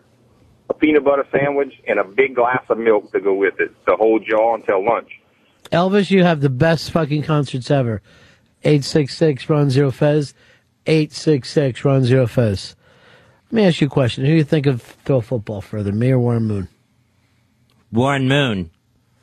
I think Ron would, based on his wet napkin ability. Thank you. And I haven't seen Warren Moon in person, but he looked a little. He's a handsome man. He didn't look as big as I would have expected in a quarterback. Well, that was part of his problem with not getting drafted right away. Okay. He's not a big guy. Because didn't you think Ron Darling, when he was in here, was a lot bigger than Warren Moon? Yeah. He's not a tall guy. He's like 6. I mean, he's probably like 6'2" or something like that. But now quarterbacks are expected to be 6'5". You have to be 6'5". I mean, you'd be surprised. Eli's like fucking 6'4". I'm not surprised if I can have a TV set. He doesn't. But the main thing is you got to be able to see over the lineman. Yeah. It has nothing else to do. And Fezzi will back me up on this. When we were on the fucking sidelines, you can't fucking tell what's happening on the field. I don't know why coaches are yelling and fucking acting like, something is like, I don't know where you're going to take the ball and spot it 8 fucking feet away and a coach wouldn't be able to know. Right. It would be up for the players to yell it. So coaches are just yelling on shit on hope more than anything else. Well, it's just weird because why wouldn't they draft people like as if they're centers in basketball? Like, why wouldn't they get like a Patrick Ewing or like even or like a Randy Johnson to play quarterback? They do that. What they do I'm talking now, about the big I know. guys. I mean, what they do is they basically, and they'll do this with a defensive lineman. They'll fucking pick a guy who's like 6'8" and 340 over a guy who's had a great college career, but he's 275. Right. They would just rather go, we'll take the big guy and try to fucking mold him, and that's what happened to Moon. He just they didn't think he was big enough, and then there was a time where they acted like black players just didn't have the on-field smarts to be a quarterback. Ridiculous. And that would even happen in high school. It's just amazing that they would have that thought. This is like 30 years after Jackie Robinson. You don't want to put a black guy as a quarterback? Yeah, but the quarterback position is different from, it's different from everything else in sport. I don't think anybody gets he won the game, he lost the game like a quarterback. Like a quarterback could win a game 10-7, and the fucking home team fans are happy. He loses a game 42-38, and they're bitching about him. Just him, not the whole team. Right. Other players take some heat, but no other player gets the praise and the blame as much as a quarterback.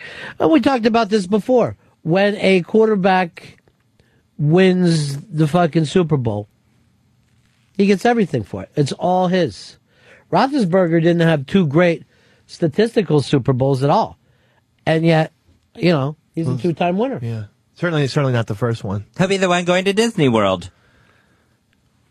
Did he get MVP in either one? Second one, I thought he had a very good game. He must, but he wasn't MVP. It's not standing out like a great stat game. No.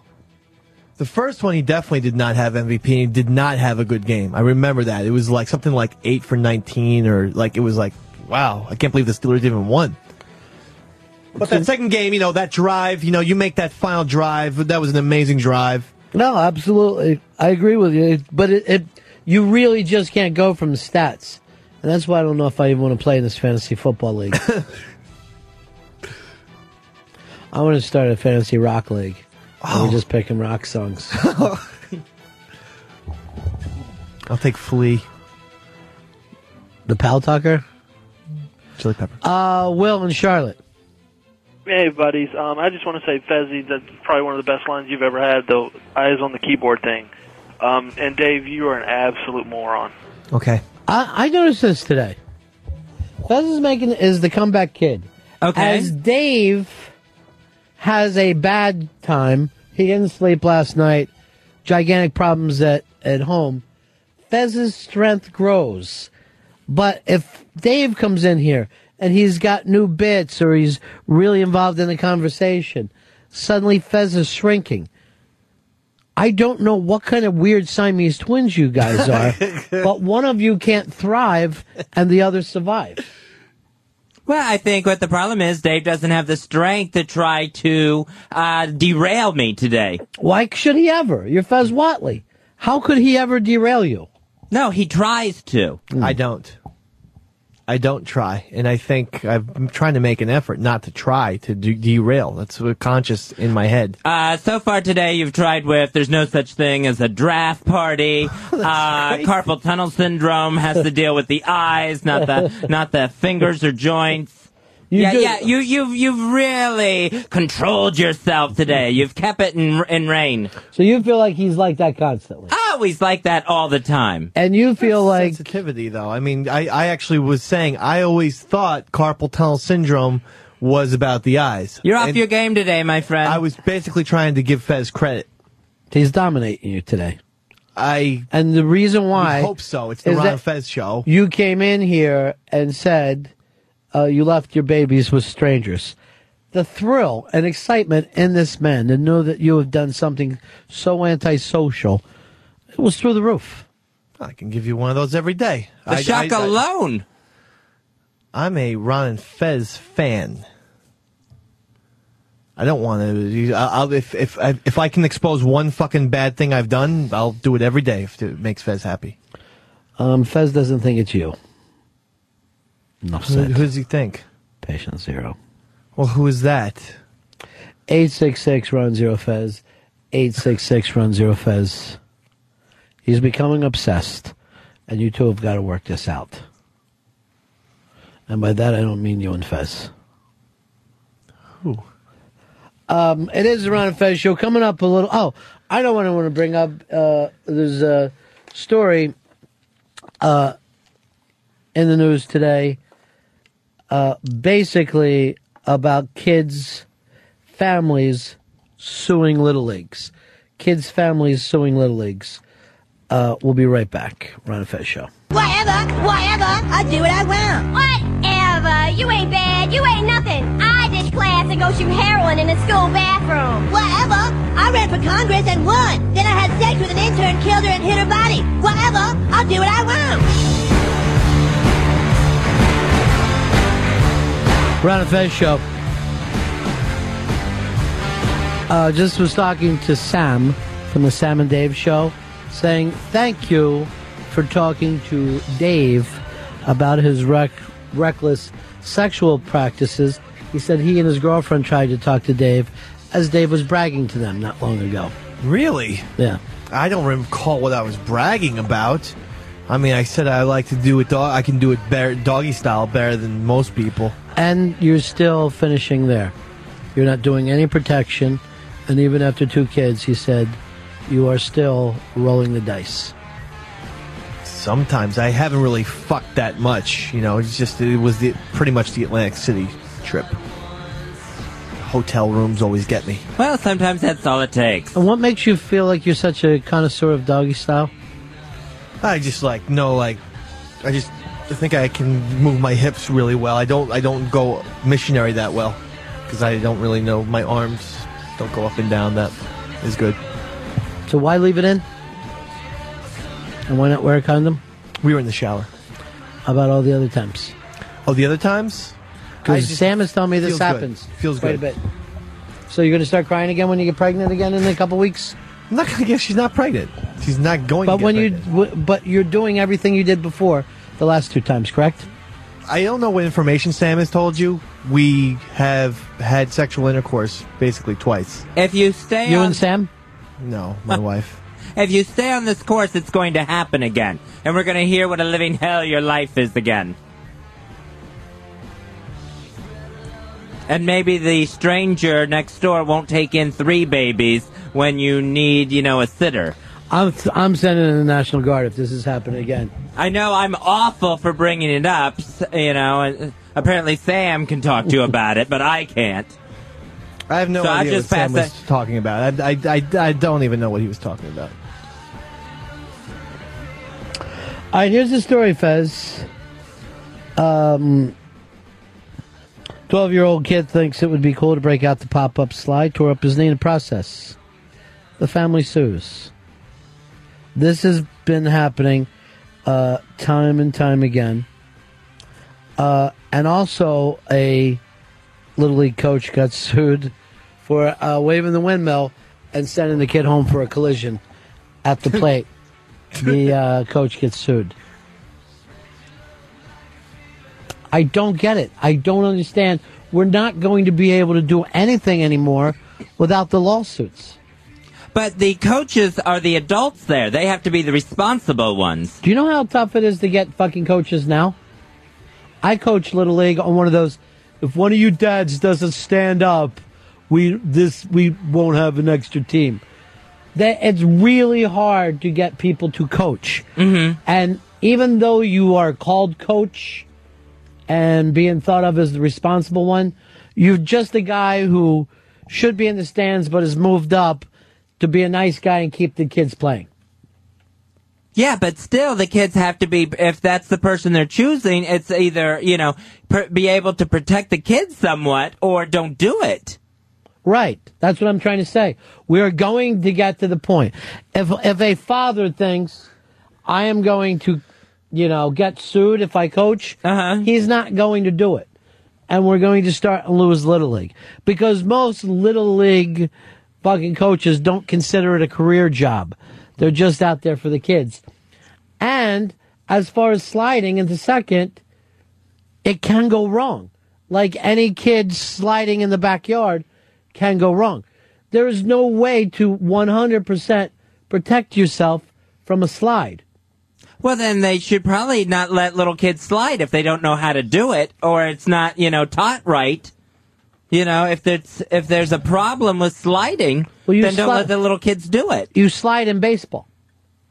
That's one of the things that you do. But if all of us were sit around and we said, let's slide 500 times, and the four of us did it, at some point somebody's going to fucking twist an ankle or a knee. You're going to occasionally get hurt in life. I don't know why this is shocking. I mean, did you, when you play football, like the Pony League football, kids get hurt. That's part of it. Especially in sports. Sports are physical. Anything that's physical, if you're going you to play get basketball, you can jam a finger. Anything. You can fall backwards and hit your head. Tennis elbow. There's no, it doesn't seem like it's physical, but there's a tennis elbow. But this kid, he sounds like he's ruined for the rest of his life with everything he tore up here. He's not ruined. His parents said that. He had a bad slide. I don't know why he needed to even try a pop-up slide. That seemed like a little bit of a showboat type deal. And he got what he deserved. Who fucking needs a pop-up slide when you're 12? But, I mean, you're also a play at the plate is going to happen. That is actually illegal. And just because the third base coach waved him in, the kid shouldn't have barreled into him. So again, that's not the coach's fault either. Where's it illegal? In Little League, you can't smash into it. In fact, you can't even do it in the league above that, Babe Ruth. Both leagues, you can't until you're in varsity high school ball is like the first time you're allowed to barrel into the catcher. It's insane. Then don't fucking sit across the plate. Right. If the guy goes across the plate, you got to get to the plate. Giving a lot of power to that catcher. Matt, in Arizona, you're on Ron Fez. Hey, Ronnie, when you sign up for Little League and even we do, softball, you got to sign a waiver to assume liability that you're not, going to be, if you get hurt on the field, the city's not responsible and also the teams and whatever it may be. I sent a guy to go to second. He slid up and I had to basically hold his foot and his leg together as the ambulance came. That guy was out of work for 3 months. He could have definitely come at me. Maybe, he didn't. But the city definitely assumes all liability or has you assume all liability when you walk in. I think Little League's the same way. These people are just going too happy because, I don't know. Let me tell you, it doesn't stop them from getting I don't give a shit what you sign. Doesn't stop them from getting a attorney, suing and tying up everybody's life. Keith in D.C. Hey guys, I coached my daughter's soccer team for a couple of years, and I grew up playing soccer. And boy, things have changed. They were not allowed to keep score for the first, up until they're like 12 years old because it gives them all bad feelings if they lose. And also, they're not allowed to slide tackle or bump into each other or anything. Well, you're going to know what the score is. I don't give a shit whether it's the official scoreboard or not, but you're going to know how many goals have been scored. Well, and also, you see, in certain sports, there's some things that just don't get applied until the kids are older. I mean, it's like some of the Little League, they don't pitch, they have an adult pitch. They don't have a kid pitching until the kids are older. Yeah, but now they're not playing baseball. Now this is practice all the time. At a certain point, don't we want to compete and play the game? Play the game. And that's the fun part of it, is to play against your peers. Yeah, not I ripped the head off the coach. Right. Who Mr. cares? Sullivan, I went to before against You're him. not playing baseball. I'm going to tell you the truth. You're not on a baseball team. You're not in a baseball league. You're fucking practicing. Here's Andrew in New Jersey. Andrew. Hey, boys. I coach elementary school soccer, and we can't teach them how to head the ball because they're afraid they'll get neck injuries. So they're not allowed to head the ball at all. So you're not really teaching the sport. That's what I'm saying. This is what bugs me about this. It's not really the game. You send your kid there to learn the game. They're not learning the game. They're learning how to be safe. They're not learning the complete adult version of the game. Yes. They're learning the kids' version of the game. Well, it's when I played, it was the fucking game. You played the game. You have to teach them to play the game in every single capacity so that when they get older, they know what they're doing. You teach them at a young age. You don't all of a sudden say, okay, now you're 15, now you can do a head-first slide. The kid will then fuck himself up really bad. Here's Justin. You're on Fez.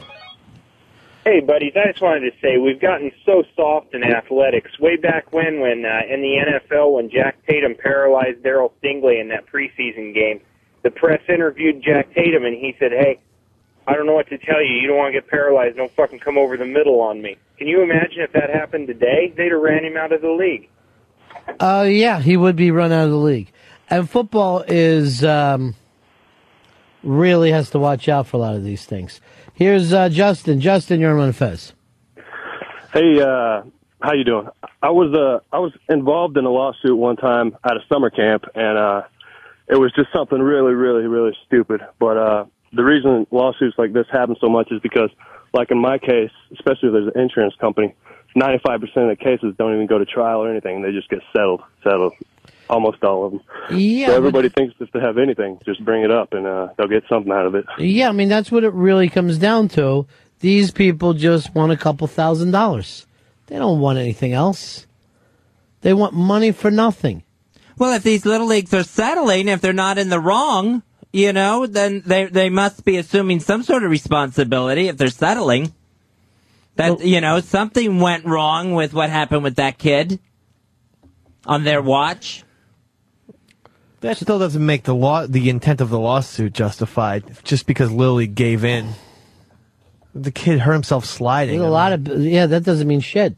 A lot of things get settled so they don't have to go on longer. Or look, you can make this go away for fucking $2,000, or you can pay your fucking lawyer another $10,000 and win. We had that's extortion. There was this kid who the pitcher said, "I'm going to hit you before the game," and he hit this kid in the mouth, and he totally fucked up all of his teeth. That kid didn't sue because he had also been talking smack to the pitcher before the game. So everyone understood what happened, and it was an unfortunate situation, but that's like sports. You have to breed that into people. That sports is about pain sometimes. And what are you going to do if somebody fucking plunks your best player? You got to go out and plunk theirs. Right. They hit your cleanup guy, you got to hit theirs. And that's totally fair. That's the fucking game. Even in Little League? Yes, Fuck in Little yes. League. You never got fucking thrown out or threw at anybody at Little League? Fuck yes. I was in an all-star game. I had 2 doubles. This kid hit me in the head, my third at-bat, and I pointed at him, and my jerk-off coach sat me for the rest of the tournament because he was like, that's a showboat, and what are you, some kind of tough guy? I'm like, he hit me on purpose. But did you see that ESPN thing with Prince Fielder? Oh, where he went over to the other fucking locker room? But you know what? He's a modern-day Little Leaguer. And so that's the perfect example. He doesn't understand fucking sportsmanship. What the fuck is he doing? The reason why he got hit was because Manny fucking Ramirez got hit. You know what was really funny, too? Is they brought that back to Kroc, and he goes, what was Fielder still doing in the game when they knew he was going to get hit and they'd already had the game won? True. Take him the fuck out. 17-4. The point is, no one thinks anymore. Right. Fucking here's Kroc going like this. Hey, let's take the fucking gun out of their hand. Let's take our best player out. It was totally ridiculous, but that's what's going on. Guys don't even understand old school baseball anymore. They don't understand the rules. And I swear to God, I believe that it's starting on the Little League level, where it's the guy who's like, why'd he hit me? Well, he hit you because you're 2 for 2. And then what your pitcher should do is hit them. I can't understand where that should be part of a kid's game. That's baseball, Fez. Where a kid is, you're expecting a kid to heave a baseball at another kid and hit him with it. Yeah. What don't you understand about that? Because it's hitting a kid with a baseball as hard as you can. You can't throw all that hard. And what if he's sitting there and he's fucking got the inside of the plate on you? You gotta brush him back. Yeah, but to intentionally hit somebody? So that everybody else knows. Yeah, and if that guy gets hit, then what you do is your teammate You know what? You're confusing something. We're talking about kids. You're talking about eggshells. No, a kid could get hit with a baseball. Yep. Right, but should they? Yes. You're wearing a fucking helmet. Uh-huh.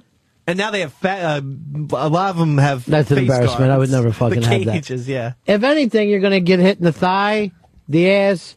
And if you're stupid, you turn around and you take it in the back like an idiot because you don't know how to get out of the way. But there is a thing. It's like teaching kids to throw rocks at each other. No. Well, you can if you're in a rock fight. The problem is we are losing sports etiquette in this country. Whether it's in baseball, whether it's in basketball, sports etiquette, certain fucking unwritten rules are going out the window. And that's a big problem. And you know what? That's a really funny thing. That's why you get a lot of this bullshit showboating. Absolutely. A guy fucking, dancing around like he did something special, trying to show up the other pitcher or show up the defense after catching the ball. Big deal. You made a fucking touchdown. You want to do a dance now?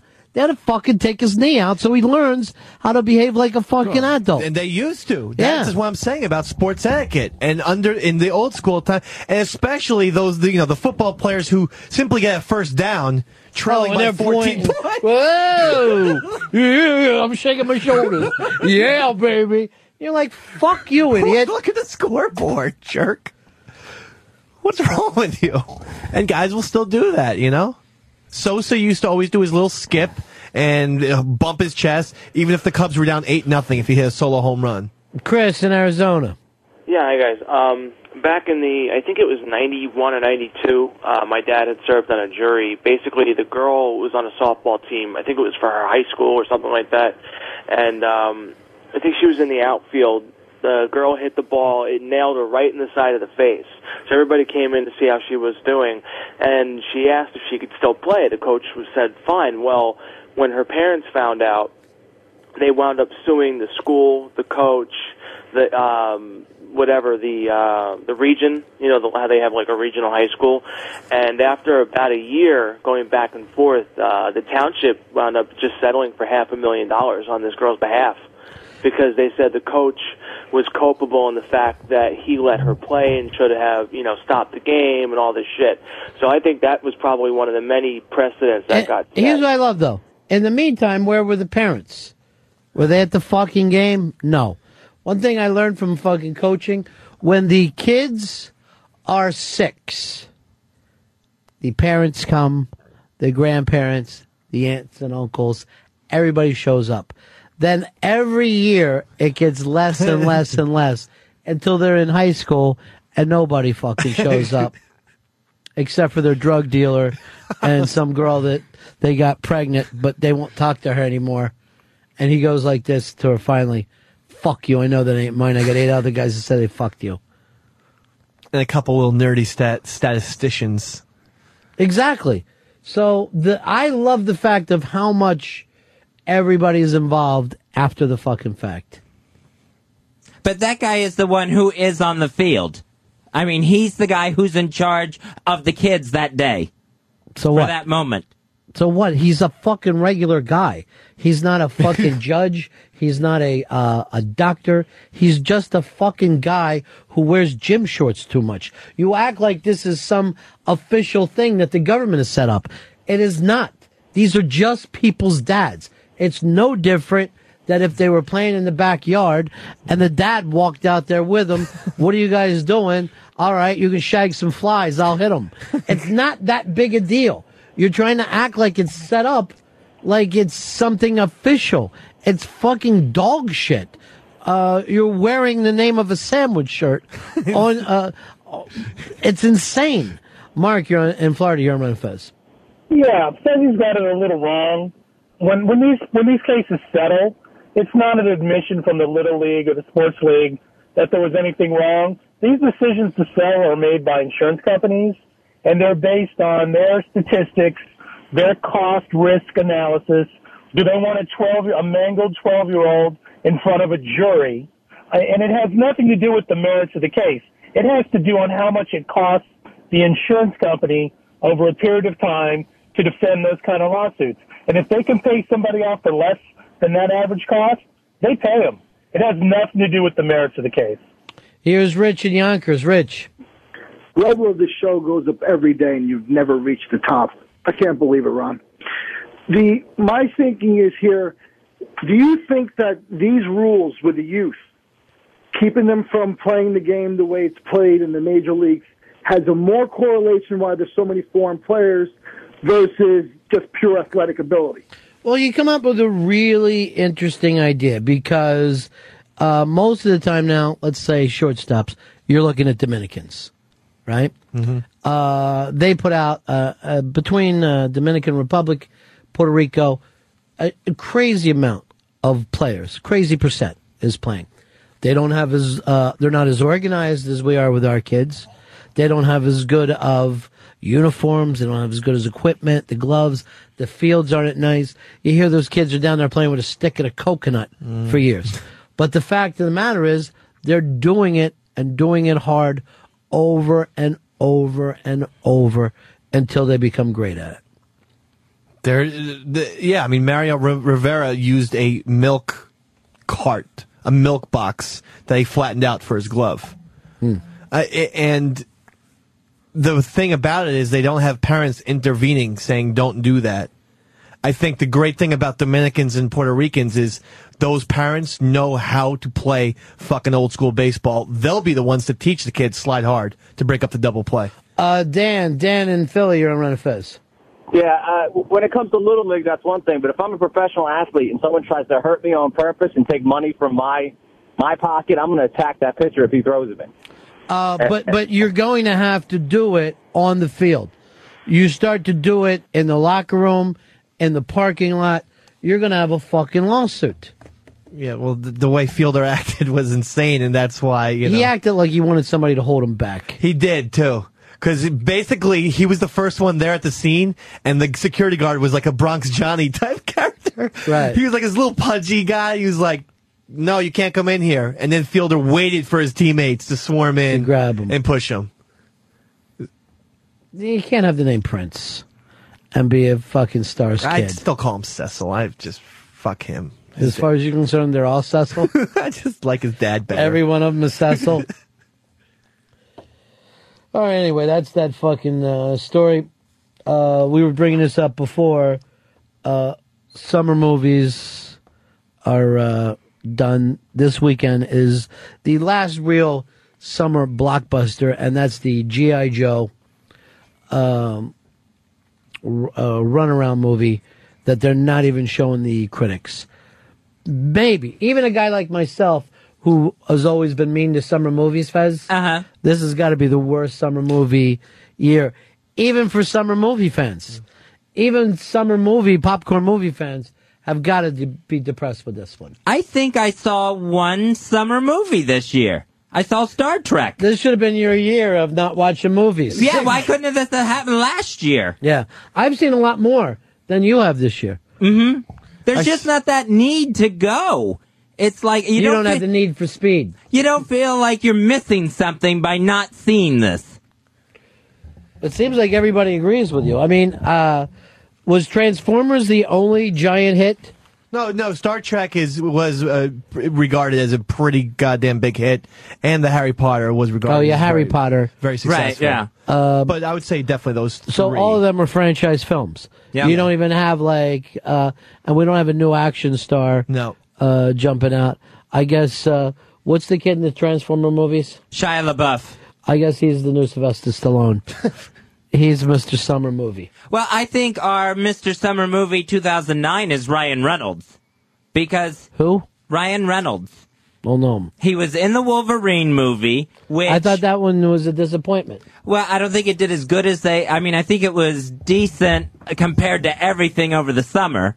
And then he also had the big romantic comedy this summer, The Proposal with Sandra Bullock. Oh, that one didn't do well either. Actually, Wolverine made 180 million. Proposal made 150. 150? 150 million. I had no idea. I would never see a movie like that. So I think he's Mr. Summer 09. Well, that doesn't even go up to one Transformers, though. Transformers still bigger. And plus, I don't know if anyone goes to Ryan Reynolds movies. He wasn't the Wolverine, and that was Sandra Bullock's movie. If anything, he's Mr. Sidekick 09. Not one of those is his movie. No, they're not his movies, but I mean, he's having the hell of a summer. I don't know if I'd even consider it that. Because didn't Sandra Bullock show off her old pussy or something? What did she actually Tits. bear? I think she showed breasts. Tits. Just tits? Yes. That's not enough.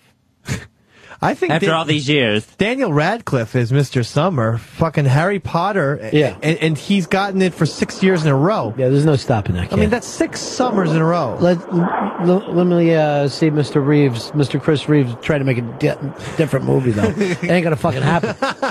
Doug in Jersey. Yo, Ron, what about The Hangover? Doesn't that count as a great summer movie? Well, it definitely was a big hit. I don't think I would even put it in as, great, but it was certainly a big surprise hit of the summer. They keep calling it the #1 R-rated comedy of all time. So I don't know what even the competition is there, but I know that's how it keeps getting billed. It was big. I mean, that was at least the movie where your friend said, you gotta go see it.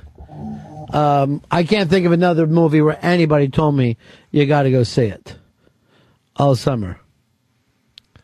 Some people were saying Star Trek to me. Yeah, Star Trek. That just happened so long ago. Yeah, it was like the first really, really big, summer movie. Tim, you're on Run and Fez. Hey, what's going on? Yeah, Ryan Reynolds had a bigger summer than you think. He was also in that movie Adventureland, but he also became the co-star in Scarlett Johansson's life, too. Eventually, that really takes his money per screen down, though, Fezzy. Yeah, that's... You were doing really well. Yeah, but... Give me a little odge there, would you? Maybe, just some quantity there of doing 3 movies. You look tired. I didn't sleep a wink last night. I didn't bring it up. You really didn't sleep at all? I did not sleep at all. This is like my 3 nights in a row nearly sleepless. What is happening? I am in agony all night long. All right, tell me when I'm gonna check on the doctor's site I have. Okay, last night was the worst. I'm getting chest pains all night long that aren't letting me sleep. They're not happening during the day. It's like I eat something, I have dinner, like an hour and a half, 2 hours later, I'm just up all night. It's either my stomach or I feel it up into my chest. Sounds like somebody's got AIDS. That is... So I looked over here. What website did you go to? That's Yellow Treats. It seems a little premature. All I said was chest pains and stomach ache. Uh-oh. That's the AIDS flag. And the acid reflux last night. I said flag. The acid reflux... Are you eating too late? You gotta eat earlier. I'm eating anywhere between 8 and 9 o'clock. I'm done by 9. What'd you eat last night? Last night, I tried to have some pork chops because it was Wednesday, and I just didn't even finish. It was like all of a sudden everything was churning in me. Then I try to go to sleep, and next thing you know, you get that acid that's going up your throat and out your nose. You can't even breathe. I'm so sorry I brought this up, Grandma. It honestly reminds me when you ask your grandmother anything. Hey, try you wish you applesauce? Applesauce? Pork chops and applesauce. Jerk. Joe, you did it the wrong way, didn't you? Hey, Ronnie, how you doing? I'm just so worried somebody's smothering Dave's kids right now. Listen, I'm holding out hope for District 9 this year. It looks awesome. I am going to go see the District 9. Oh, I definitely am going to. That and Inglourious Bastards. I can't wait. Solid. What? Yep.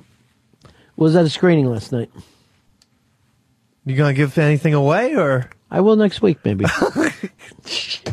I will say this: Hicks sent me to a screening. I said, "Well, give me my +2." You know how I like to roll. Okay. I'm a +2 guy. He tells me, "Oh no, too busy, can't do it." I go, "Where's Earl?" Earl's not working here anymore because Earl used to +2 me for everything. Right. I get there last night. I am the only guy that doesn't have some kind of fucking shoulder satchel. All these fucking guys, I guess they're from websites. They carry around a fucking mailbag on their hip. and they're putting that mailbag in the seats? These are fucking guy. It's like a messenger bag, but it's a fucking giant purse for a man. And my name wasn't on the list. So they go, I'm like, Ron Bennington, Sirius Radio. They go, not on the list. I go, well, I'm in the fucking seat. So let's start the movie and get this thing going. Wasn't on the list. Oh, they dropped the ball. In that Let me ask you this. Were you a big fan of Kill Bill? I love everything he's ever done. Period. And that includes Four Rooms. Why? If it's like Kill Bill, I'm fucking psyched. I'm not going to give anything away, but I will say this. This is torture. Be psyched. Oh, yes! Be very psyched. Really? Yeah. All right. Oh, God damn it. Oh, I want to see this so bad. Fuck, I love this fucking asshole. He's the best. Who's that? Tarantino is just so great. I'm so psyched now. If you do like Tarantino, yeah, be psyched. I'm psyched. Wow. I'm really psyched. No, for real. I'm very psyched now. And you're being real? Yeah, I'm being real. Okay. Awesome. Or am I? No, because I know that G-Baby, our movie person, besides Paulo, I should say, he said he read the script and was like, it's one of the greatest scripts he's ever read. Well, I will say this. I don't know if many people play to the tension thing the way that he does. There are, Love that. holy shit, are they going to find out, blah, blah, blah. He's great. So many moments in this film. And no one's done it as well as he has since Hitchcock. Like, not even Scorsese does, tension moments. Spielberg tries, but there's always going to be a big monster looming. What is Spielberg making next? He's going to make Harvey. Yeah. Do me a favor, Spielberg. Throw a fucking spaceship in the air. Is that so hard for you to remember to get a spaceship up there? He should be doing the fucking Project 9. That should be Spielberg's. He should take over the Star Wars. He should do episodes 7, 8, and 9 that George Lucas supposedly has written. He would have done it, too. In a heartbeat. He would have done it. And he would have not allowed, little Jar Jar. If you're a fan of Star Wars, you should probably wait for Lucas to die. I think that's what you should start praying for now. But it's again, I didn't even plan on talking about this, but it's not a giant war picture I can't believe all these tanks. It's more like Dirty Dozen. That's great. But then there's all kinds of, but we spend 100 minutes, it's 2.5 hours to film, but 100% of it is spent behind enemy lines. We're just constantly in the occupied German territory. But there are some things that, some people be like, that never happened. You know what I mean? You're playing with history. Yeah, history gets fucking pulled in every direction here. Quentin Tarantino, But man. what's really funny is everybody talks about these comic book movies. His movies really are like comic books and the illustrated novel type things, and yet they're never based on comic books. Yeah. But he makes them the way, if you read those type of comic books, that's what the movie looks like. That's what the action is like. What would you think was the best battle scene that you've ever seen in a movie? Battle scene of all time. I think it was Saving Private Ryan. That storming Normandy. Tough to beat that. That was, oh man, I about left the theater on that one. See- I couldn't take it anymore, and it didn't stop. I was going to go back and like use like a Spartacus or something, because I think if you're not, the thing that's greater about those is like the guys are doing a hand-to-hand combat. And those old movies when you would just see thousands of guys doing hand-to-hand combat. What about for you, Dave? I love the scene at the end of Glory. Even though it was sad, obviously, the fact that these guys know that they're going to die and they're just like, fuck it, let's go. Oh, you mean the night before when they're dancing and they're fucking... dancing, but then the last scene where they're carrying the flags and they know we're marching to our death, but we have to do this. Glory otherwise... kills me. Yeah, that last That scene's thing amazing. before was like, I know I am. And they're like doing that slave stuff. It's and great. They got that chant going. And oh, God. Niagara Falls, Frankie Angel. Niagara Falls. What about for you, Hicks? The very first big battle in Braveheart, when they show their asses, that thing's fucking amazing. With the speech, and then they fucking win. It's amazing when they kick the British's ass. It really, you know what? Mel Gibson changed something there because it was like the first screaming guy. Before that, it would be like, we're going to take the troops down there. But Mel Gibson was fucking running around like it was like before a fucking football game, firing people up. 866 Ron Zero Fez. 866 Run Zero Fez. Hey, Dan, you're on Run Fez. Hey, boys. Mostly because of the way it was shot, I'm going to have to go with every minute of battle scene from 300. I just can't get over the way it was shot, though. It kind of fucking weirds me out. Here's Adam in PA. Hey guys, what's up? I'm a big fan of the one-on-one sniper battle, so I'm gonna have to go with Enemy at the Gates. It's that is a tense fucking film. The sniper thing is like a war picture all on its own. Yeah. And the weird thing about the sniper thing is you feel like you could get good at that. If I really focused, used my patience, I would be a good sniper. That's such a cool job. I don't know, because you sometimes have to sit for days. I've read some of the books by some of the guys who've done it, and the patience, Dave, first of all, you don't have the patience. I mean, they'll stay in a place and not move for days, not eat, not let contact with any other humans until this thing unfolds in front of them. And, it can be insane. Wow. It can literally drive you insane. Here is Mike. Mike, you're on Fez. Hey, Ronnie. Fez, how about the end of the Road Warrior, the battle scene at the end of the Road Warrior? Well, that's really different from a normal battle scene, but I am a fan of the Road Warrior movies. Jack in Maine.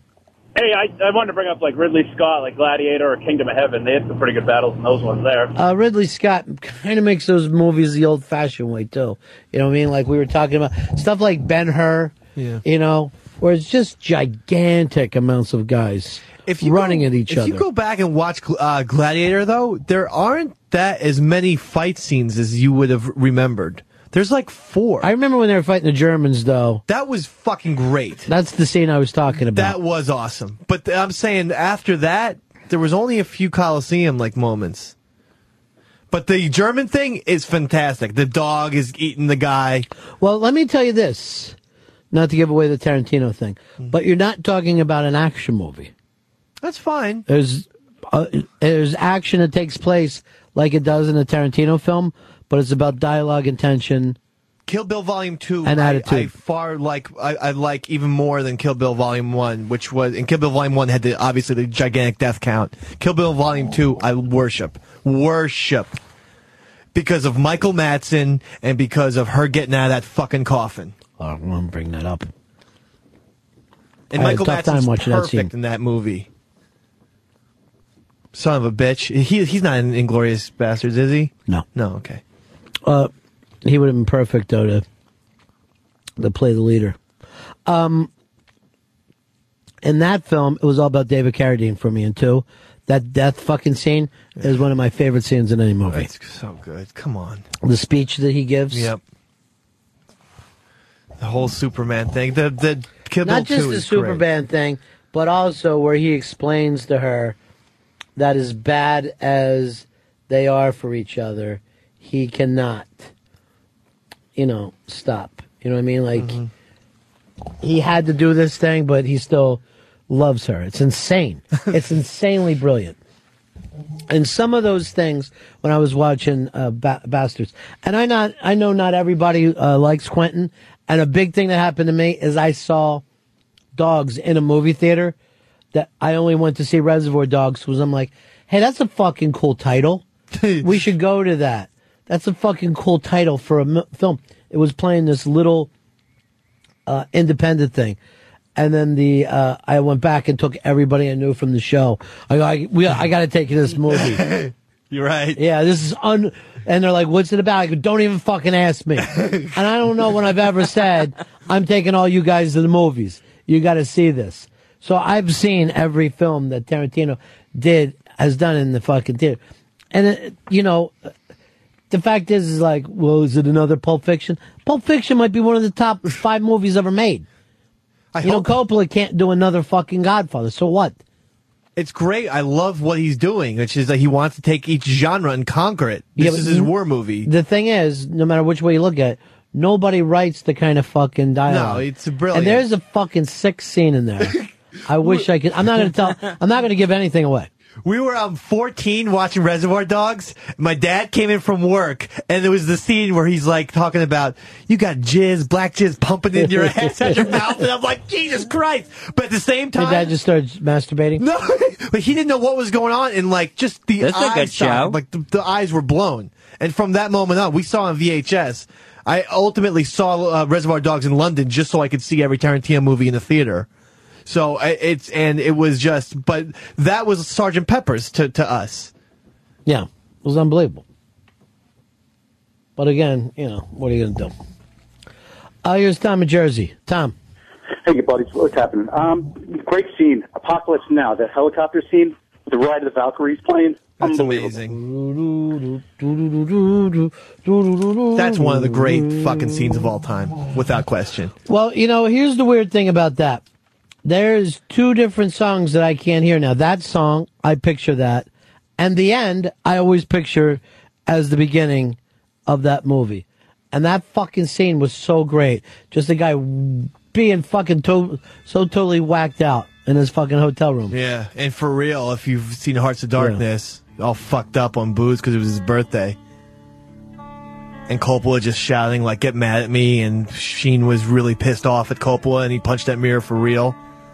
Fucking amazing shit. Just fucking drove him crazy till he had a heart attack. Right? Like you did with Fez. Oh, no. I haven't.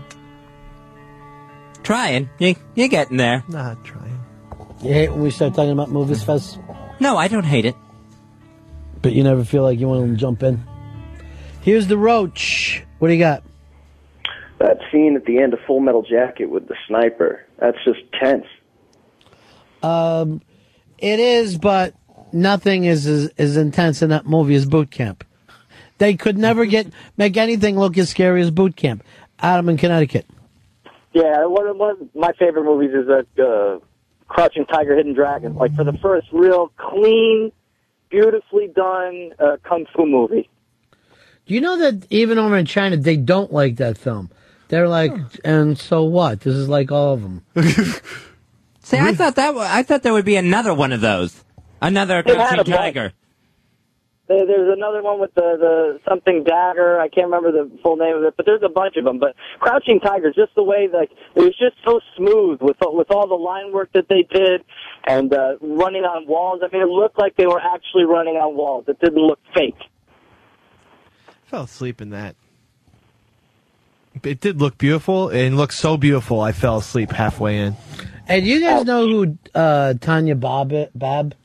She writes to us quite a bit. She says, we tell Fez constantly how to eat right, but he just won't be responsible. Even after 2 kids, I mean stints. You'd think he'd learn by now.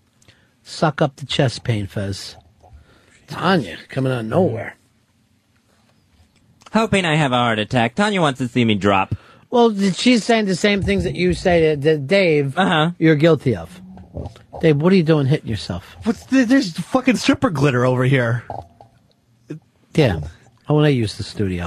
Sandy Kane was in today. And E-Rock. It's annoying, though. It's like, So why are you still eating pork chops, Fez, and then being sick all night? Well, the pork chops, I don't eat the fat off the pork chops. I eat the lean center portion. But you're up all night with chest pains. That's going to scare the hell out of you, right? Yeah, but I mean, the only reason Are you afraid you're going to die at night? There was a couple of times where I'm like, I need to just call 911 because this isn't Text letting them. up. Text 911. I'm worried that people aren't going to sit there and read that I'm having a heart attack. Well, let's go over this real quick. Right. The last time we sent you in for a stent, you were going through a period like this. And we're like, stop fucking around.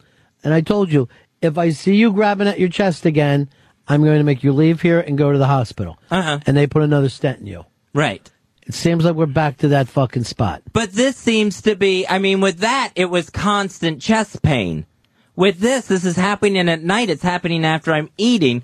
I'm trying not to panic myself into another angiogram where I'm, stuck in the hospital for 3 days with a catheter going up my groin. I'm trying to make sure that I'm making the right call here, so I'm not overdoing it. But you said you were ready to fucking go last night. Yeah, last night it was way too. I just couldn't even try to lie down with it. All right, let me have a bet right now with Hicks. Okay. Hicks, what happens first? Another stent for Fez, another baby for Dave. Stent. Wow. I'm showing faith in Dave for some reason. you should. Yeah, well, he's proven you right all these other times. I can get rid of this, though. You can't get rid of Stenty. You're really planning an abortion, huh? That's your birth control. No, I mean, we'll see what happens. She's not pregnant, for Christ's sakes. There's a flu going around. There's a summer flu going around. That's not what we're talking about. We were talking about you bragging that you're leaving your penis in her again. In the shower for a quick it'll thing. just wash out. The cum will wash out. It was the second time we had intercourse, so there was barely any jizz. I don't know how most guys are, but after I jizzed the first time, it's basically like dust. How much do you think you need? I honestly, if I'm going to bang twice in the night, the second time I'll have a drop. That's all it takes. But you're still banging unprotectedly. Watch your language. After I kept into it, I go, oh my God, something just happened. I'm sorry. And she did squat and basically shat it out of her pussy.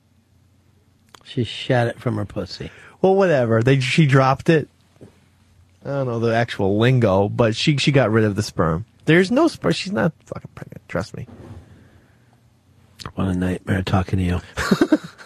Unless she enjoys being pregnant. It's been the past 2 years of her life. No, she doesn't. It's miserable. Andy, you're on the Ron and Fez show. Hey, Ronnie. Two things. First, the movie season this year is sucking because we're still dealing with the very end of the writer's strike. That's one reason. But as far as the best battle scenes, I gotta throw in The Patriot. That movie made all that Revolutionary War, warfare work on a lot of levels. I mean, and especially, remember the cannonballs kneecapping the guys, just rolling along the ground like that? It was awesome. I don't remember that at all. A little boring. They still haven't made a good revolutionary movie. They need to do that. People don't like to see people in wigs. We just don't like that history. But if you look back, apparently George Washington was one of the first action stars. He was a good-looking 6'5" fucking beast who lost every battle that he was in. That's why Watley's saying, "Oh, you can't fucking ever attack him. All you do is attack him as a general." The guy was fucking terrible. There's a spot in fucking Central Park where he was hauling ass across. Just fucking running his ass across Central Park. All right, we got a break here. When we get back, we're going to be talking with Flathead about his new comedy club. And then I want to talk to you, Fezzi, a little bit about what's called New York's bravest, and that is the firemen of New York City. And I'll make it bigger, the whole country. Let's even go even bigger, internationally. They cover everyone. I'm not forgetting about you, little Canada. Right back. It's the Ron and Fez Show. Who are you? The Antichrist. You got me in a vendetta kind of mood. You tell the angels in heaven you never seen evil so singularly personified as you did in the face of the man who killed you.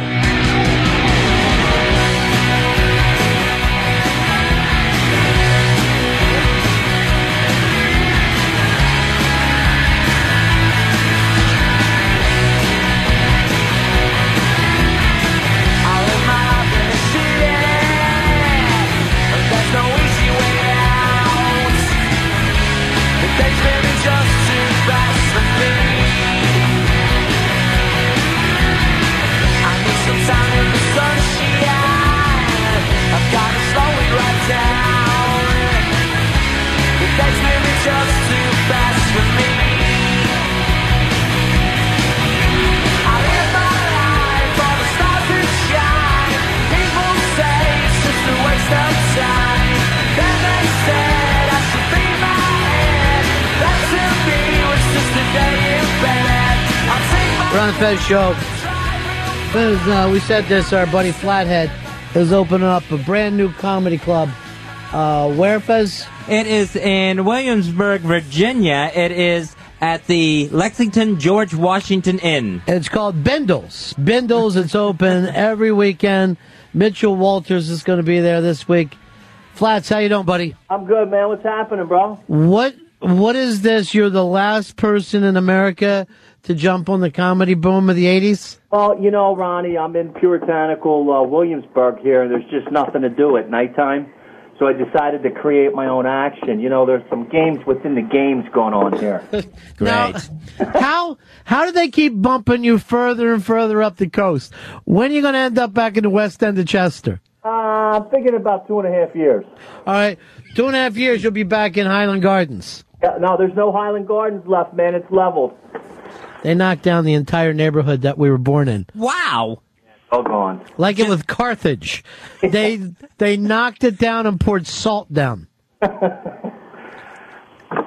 Flats, what is happening with your comedy club? Who all do you got booked? I got Mitchell. Mitchell's opening up the club tonight. And, That's right, buddy. Live in action. Yeah. CIA. Eric Tartaglioni's featuring tonight. Next weekend, we have Peter Bales, the history professor. He has a Ph.D. in history from NYU. He's coming down. Sounds funny. And, we're going to jump on a little bit of the history thing since we're surrounded by the... you're working a theme night for Williamsburg. Colonial humor. Well, very colonial. In fact, I'm doing my Benjamin Franklin bit. Why don't you do that, Mitchell? I got the Benjamin Franklin hair. I got some Revolutionary War marijuana. And there's going to be a big tea party, I guess, tomorrow night. And now, are you doubling down? Is it 2 shows Friday, 2 shows Saturday? Well, since we're just starting off, we're going to run a show Thursday, Friday, and Saturday at 9 o'clock. Uh-huh. What the demand is. It looks like... And then everybody in the Mitchell's room, we put fucking aluminum foil on the windows.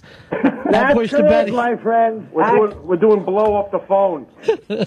Actually, we're going to go into the conference room like the old days at the Hampton Inn in Fort Myers. Oh, that don't even bring us. There's fucking stories that don't need to be told. They're going to get paranoid of redcoats. I spoke with Jimmy Schubert this week. Has he ever gotten over the virus tour? Not yet. I don't understand it. He's doing some Persian Gulf material now. He's catching up. Yeah, Ronnie, everything's good. I was in Vegas. Slayton says hello. Everybody says hello to you. Well, I'm glad to hear about it, Mitchell. I'm glad to hear you're helping Flats out. Yeah, we're all buddies. Yeah. Fez, I was in Staten Island last weekend working, and a man has a picture of you at 700 pounds. Then it's not real, Mitchell. Are you kidding? That was a photostat? Yeah, you know Photostat. You know it's a photostat. No, because the guy, he pulled it in on a wagon. He said he just got this picture, actual weight and size. But he's a big fan of yours, and he took some pictures with me and you in the photo. Well, don't take picture. Don't pose with the photo. Try to tear it down. Try to get it out of there. Well, it was like an E-Pod. It wasn't even on an iPod. It was on an E-Pod. Let's go back a ways. That's Oh, the yeah. early days. And then he played 700 on the Play 3. That's exactly right. That's what it was. And you were Lock it here. in. Flats. Yes, sir. You're going to go on stage? I am. I'm hosting and emceeing, Ronnie. You know, my object to try not to get arrested right away. All right. I love the wet T-shirt. All right, why don't you do this? Why don't you open the story when you got pulled off the fucking plane for your honeymoon and you were handcuffed to Sly from Sly and the Family Stone? Yeah, well, you know, we just came back from the Bahamas on my honeymoon. I just mentioned to my wife, and you know her, Tina Duffy, I said to her, man, this was easy. We should have brought some stuff back with us. And no sooner we did that, the marshals came on the plane, and it came down and asked me for my ID, and then they took me off. And was the they charge? held me down there in Fort Lauderdale for about 10 days, and then they sent me back to Delaware. But how did they handcuff you to Sly? Yeah. Sylvester Stewart, Sly Stone, got arrested for steal. He went. I guess he got cracked out the night before. Was doing a show at the Cajun House in Broward Boulevard, and during the day he went to a jewelry store and asked to see some jewelry. He put one of the rings in his pocket. So they went and drug him off the stage that night, and we were arraigned together. I was very excited, telling my mom, "Look, Mom, look who I'm handcuffed to." It was the highlight of the honeymoon. These stories always seem fucking better when you're lit. You gotta be lit up before you can understand. Ronnie, remember the time you wired me $5,000 and I paid you back? Yeah, that was great. First for him. That was fucking Lord of the Rings, you bullshit liar. Fezzy, plug away for the boys. Flatheads Comedy Club. It opens tonight. The grand opening at the Lexington George Washington Inn. That's at 500 Merrimack Trail, Williamsburg, Virginia. Again, doors opening at 7:30 at Flatheads. Now, there's going to be a 2-rail minimum once you get in there? Absolutely. And that ring around my nose is just a tattoo to pick up chicks. Sure, that works that way. He's wearing his ring. Oh, Flathead's going to the bathroom. Follow him. Follow him. Take him down. That's how I met Schubert. Every time I put my hand in my pocket, I was shaking hands with Schubert. And then he puts rubber in his fucking things so he can steal soup. All right, boys. Talk to you later. Flatheads Comedy Club in ye old Williamsburg, Virginia. That's at 500 Merrimack Trail, the Lexington George Washington Inn, right there on the Merrimack Trail, 7:30 p.m. tonight. Get there before the bust. All right, 866 Ron Zero Fez. 866 Ron Zero Fez. The fucking honeymoon ends with 10 days in jail. 10 fucking days. He's a character. I was thinking this thing, Fezzy.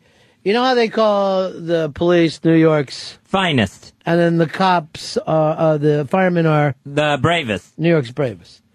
Do you honestly think that a fireman is fucking braver than a cop? What do you think is the real brave job to do? Because when you're a cop, you could be shot any day. Mm-hmm. You pull somebody over, you could be shot. When you're a fireman, no one throws a fire at you. You show up at the fire. Now, I'll agree. There's nothing scarier than a fire. And there's got to be something crazy for anyone who runs into a fire. But I thought we'd put this out here. 866 Ron Zero Fez. Davey Mack, who's braver, cop or fireman? Fire is a lot larger and scarier than bullets. And I know bullets are dangerous, but I have to say, I believe that the fireman is braver. Hicks? Cops, because everyone hates cops. You gotta be pretty brave to put a fucking uniform on and be universally hated for fucking your entire workday. Right. And most of the time, at least, the firemen know where the danger is. Oh, this is a fire. I better be on point. But a cop could be stopping to get cigarettes. A fucking crackhead freaks out and shoots him. I mean, if you look at the paper, who gets killed more? The cops do. A lot more. Really? So who you picking, Fez? I'm picking cops. They pick firemen. I'm saying cop. But firemen in really bad neighborhoods, people will shoot at them, too, sometimes. You know your enemy if you're a fireman. You know what... Fire. Yeah, you know what fire does. It burns, it explodes. But what could be worse death than that? I mean, to know that you're going into fire, that is really fucking scary as hell. Here's Jason in PA. Jason, who's braver, cop or fireman? Hey, Roddy. Just let you know, Chichester alum here. Oh. I'm a police officer myself. When we get there first, there's somebody inside. We go running in, so I said we got one up on them. Oh, by the way, if you want to work undercover, brand new place from a Chichester alum. It's Flatheads Comedy Club in Williamsburg, Virginia. On the Merrimack Trail. So if a cop gets to a fire first, they got to go in. So a cop is really doing two things. I don't know. I mean, they're going to go in with no protection? Here's something that came up. Fireman knows every time they do their job, they're in danger. A cop may never see real danger. You do hear the cases about, I was a cop for 35 years, never once pulled my gun. Mm-hmm. It's hard to fucking believe. Yeah, and if you're in a small town, we're just thinking about this in a very urban standpoint. If you're in a small town, being a cop, you might, you put your feet up and relax. You're still a fireman in a small town, you still have to battle fires. But how often is a fire happening? If you're on one of those 48-hour fire shifts, how many times are you actually going out where the cop's always on patrol? But it might be for all 48 hours once you go in. Oh, yeah. You know what I mean? When they have a fire, it could take a while to get it pulled back together. Here is Matt in New York. Matt. How you doing, man? My dad's a firefighter, and he's in Newark, in Jersey, So they've seen a couple things, that a normal firefighter wouldn't see. But they're going to do a Sundance thing on the police force in Newark, New Jersey. It's going to run for 5 straight nights, and it looks like the scariest job ever. It looks nutty as hell. Ricky in Texas. Ronnie B, hey, you sound like $1 million, man. Hey, normally I agree with you, but it's kind of like comparing apples to oranges. We may never see danger, but the firemen still, they go into a burning building, they got suits on, but that still don't matter if a floor collapses on top of your head. So, which one do you pick? It's hard, but I'm going to go with cops because I am one. All right, so you didn't disagree with me. And I actually am not saying a difference. I'm just saying, if I was a cop in New York, I'd be like, really? Bravest? I was in East New York last night. You're the bravest. Okay, fine. You ever hear cops having the time to learn how to make a good chili? Doesn't fucking happen for them. Oh, but they're the finest. I mean, they shouldn't be so upset. Would you rather be called the finest or the bravest? Bravest. Finest. Never been called that. Finest almost seems like you're well dressed. Yeah, I think finest makes you sound like a gentleman. Yeah, who wants to be a gentleman? Cops do. Battling a fire is in the old days, not in these days. When's the last time you saw a giant fire in New York City? They've got this city wired right now for water to explode everywhere if smoke shows up. You don't see, like in the old days, the 70s and the 80s, those cops would be in some really scary things. I mean, those firemen. Now, believe me when I tell you, it's an insane job to be a fireman. I'm not putting them down. All I'm saying is this. When it comes to bravery, it just seems like the firefighters get it, the cops don't. Here is Shane in the Bronx. Shane. Hey, good afternoon, buddy. What can we do for you, my friend? I'm a cop in the South Bronx, and I got a lot of friends that I grew up that are firemen, and they say to me, I can't do your job, just like I'm going to say to them, I can't do yours. It takes a different mentality of a person to run into a burning building. It does. Than to run down a dark alley after a guy with a gun. That's just... All right, but if you had to pick right now, Shane, who's braver? It's going to be us. Come on now. It's going to be the cops. The cops. 866 run zero fast. It's a tough call. In New York, you got the finest. Those are the cops. Then, of course, you also have the firemen. They're New York's bravest. The garbage guys are... the strongest. New York's strongest. DMV workers? I don't know. New York's crabbiest. Oh. They tried to name everybody so they feel in. Here is Jeff in Arizona. Jeff. Hey, Roddy. How brave do you have to be to sleep until you're hungry and eat until you're tired, like a fireman? 866 run zero fez. 866 Ron Zero Fez. Here's Josh in New Mexico. Hey, one of your callers talked about cops getting on scene first and going in and rescuing people. And cops are so fucking stupid, they go there and they'll start knocking out windows and make a house burn down faster. There ain't nothing brave about knocking windows out on a house. So you're a fireman? You're a fireman? Yes. And you'd rather find out that no cop has showed up first? That'd be better for us on fires. That's harsh. All right, thank you. Here's Josh in PA. Hey, Ronnie. I was just wondering, who gets shot at more, cops or Casey's uterus? Here is Glenn in Delaware. Glenn. Hey, buddies, how you doing? What's wrong, Dave? I'm a firefighter EMT down here in Delaware, and I do high point rescue, I do trench rescue, we cut people out of cars. It's more than just putting out fires. All right, so you're saying there's plenty of ways for you guys to get in serious trouble. Yeah, absolutely. All right, we're learning a little bit here today, Fuzzy. Sure. I was just thinking about the fire itself. I wasn't thinking about any high rescues. Gotta get a cat out of a tree, whatever. Right. Some jumper. I don't understand why they go after the jumpers. That's their thing. Well, because they have the trampolines.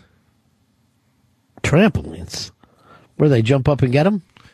No, but if there's like a jumper, like on a building, like the cops can put that trampoline down there. Well, the guy just hit the trampoline and go taking off again? I don't think it's a then they trampoline. can catch him with another trampoline. I don't think it's a trampoline they put out there. Oh, that's some kind of that would be a bad fucking idea. Listen, McDonald, we used your trampoline idea. Guy went back up 90 stories. And how high up before that thing just doesn't even work? The guys, the jumper's coming down 37 floors, and that thing goes right through. Well, I mean, if you fall through a few awnings, like Indiana Jones and Temple of Doom, you'll be fine. There's a question. Do people still call firemen if a kid's head gets stuck in the stair railing? Yeah, definitely.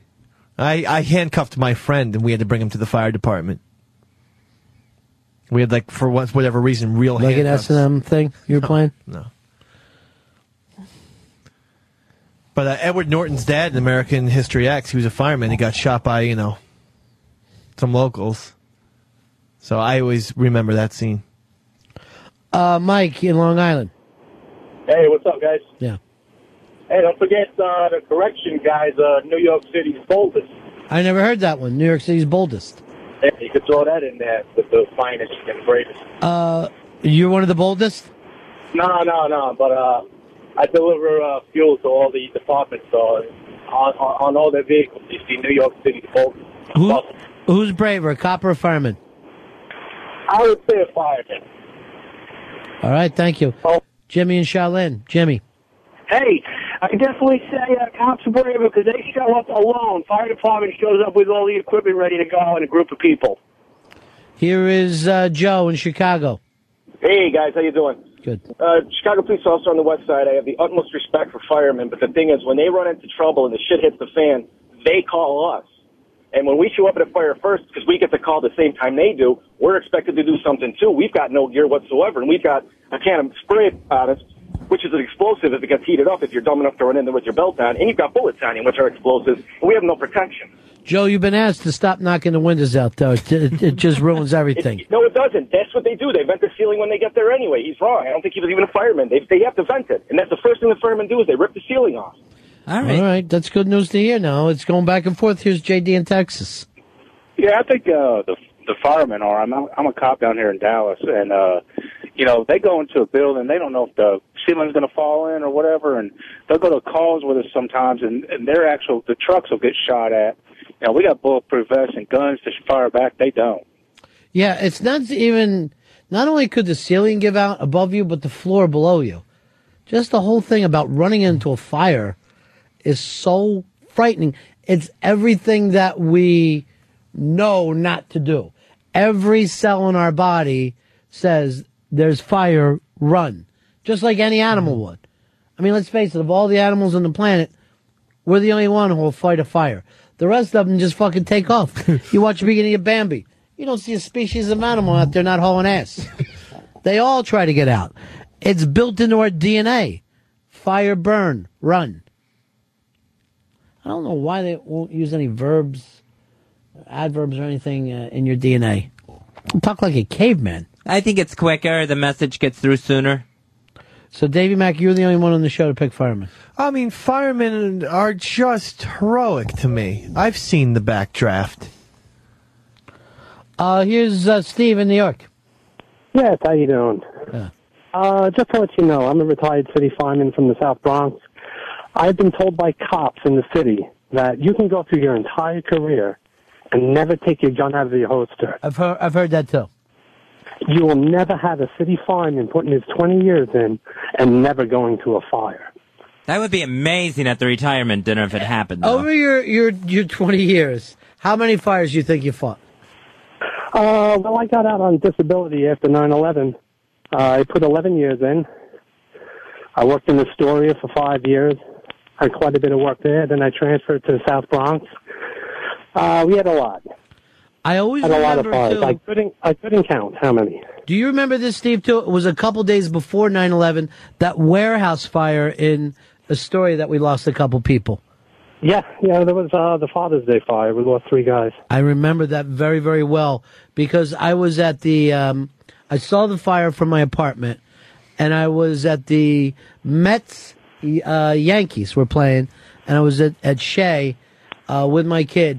I'll never forget this. It was just a couple days before 9/11, and they made the announcement that we lost 3 firefighters, and you heard 70,000 people all at the same time go, ah.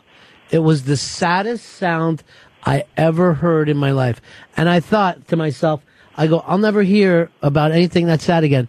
3 days later, it was 9/11, and we lost so many more guys. But I'll never forget that moment. I'm going to send you the big-ass prize closet for you, Steve. And one more thing. Yeah. Let you know, there's 40,000 cops, roughly, in the city. Yeah. There's only 10,000 firemen. And through the 90s, it was, it's sad to say, but over the years, we lose more firemen each year than cops. I'm going to send you into the big-ass prize closet, my friend. Thanks for calling us today. Thanks. Be good. Here's the weird thing that I saw. And I actually got this from Billy Staples, but in a place like New York, you really lose more garbage men of guys getting hit on the streets. Wow. That is a much more dangerous job than people realize. But in New York, I think we lose more construction workers than any of them. Putting up these big buildings, doing work outside the big buildings. It goes back to that thing we were talking about with you, Fez. You want a safe universe. Right? You don't get one. The thing is, who do you think gets more chicks? Firemen or cops? Firemen. Firemen have to. See, I disagree because I think cops get a lot of those fucking blowjobs from people that they're just letting off. The firemen, though, actually make calendars and shit. I mean... Yeah, but that doesn't mean anything. Who buys those calendars? Chicks. Gay guys. Oh. Okay. But still, they have a reputation. I think fucking cops get a lot of that bad lieutenant pussy. You know what I mean? Show me your ass. Show me how you suck cock. But I think that firemen... Don't you fucking eyeball me. Oh, God. You know who I think is maybe the bravest of all? Who's that? Prostitutes. I mean, they don't even know who any of these guys are. They're going to get in a car and start blowing them. Right. That's fucking brave. They can take two in the back of the head. And well, they have, and it's illegal what they do, though. So we're talking about real... New York's riskiest. Matt, you're on Fez. Hey, Ron. Hey, Fez. How you doing? Yeah. I think this is not for personal injury's sake, but I think New York City teachers are the bravest because we have to deal with the population. In some of these neighborhoods, 20% of them are going to end up in jail, and all we have to protect ourselves is our voice. The thing is, you get summers off. No one is ever going to say you got a tough job if you get the summer off. You know who gets the summers off? Teachers and basketball players. Everybody else is working. And we're talking about an international thing. I mean, yeah, outside New York, if you go to the suburbs, teaching's not a dangerous job. Come on. Boring job. Unless you're in Columbine, I guess. You know what I would hate about being a teacher? That the kids don't know anything. Like, if you're a first grade teacher, you're going like this all day. You're such a fucking idiot. You really don't know how to make a B? Yeah. Come on, a B. You can't pull that off? It's like if you were a teacher for 20 years and you're teaching like 5th grade history, like by the 20th year, you're really going to be excited about like talking about Abraham Lincoln, like the same story, the same facts. Or do you go down to that level where all you know is just, 5th, 4th grade facts about history or math even? And then finally you just start having sex with them. You're around them for so long that you forget you can't have sex with them. My mom was a 5th grade teacher for years. Worst teacher ever? And no. Old Lady McDonald? She taught golf? No. Lay it up, kids. No, she would never teach. You know to why lay you're it up. angry today? She's 'Cause you're risky. tired. She's a Phil Mickelson type golfer. You're angry because you're fucking tired, that's all. But she... Why didn't you stay home today? Because you called Fez instead of me. I did, because it was 7:50 and I thought you might be sleeping. I'm up at fucking crack of dawn every day. I'm working with underprivileged children. What? That's not even true, When though. did this start? Tomorrow. That's something Fez and I can agree on. I'm going to give back. Here is... story sounds false. Here's Joe in New Jersey. Hey, Ron, is Fez New York's stentiest? Not yet. Son of a bitch. Here is Eric. Eric, you're on the Ron and Fez show. Hey, buddies. Hey, if you remember back to Columbine, and a lot of the pictures that came out of Columbine, a lot of the cops didn't storm the building until the fire department was on scene because they were using fire trucks for protection in case they were being shot at. That's right. That makes the trucks the bravest. John, you're on Ron and Fez. Ronnie, Yes, sir. how are you? I got cops and firefighters who are friends. I'm neither one. And they always say fires are predictable. They run the same pattern every time. People are not predictable.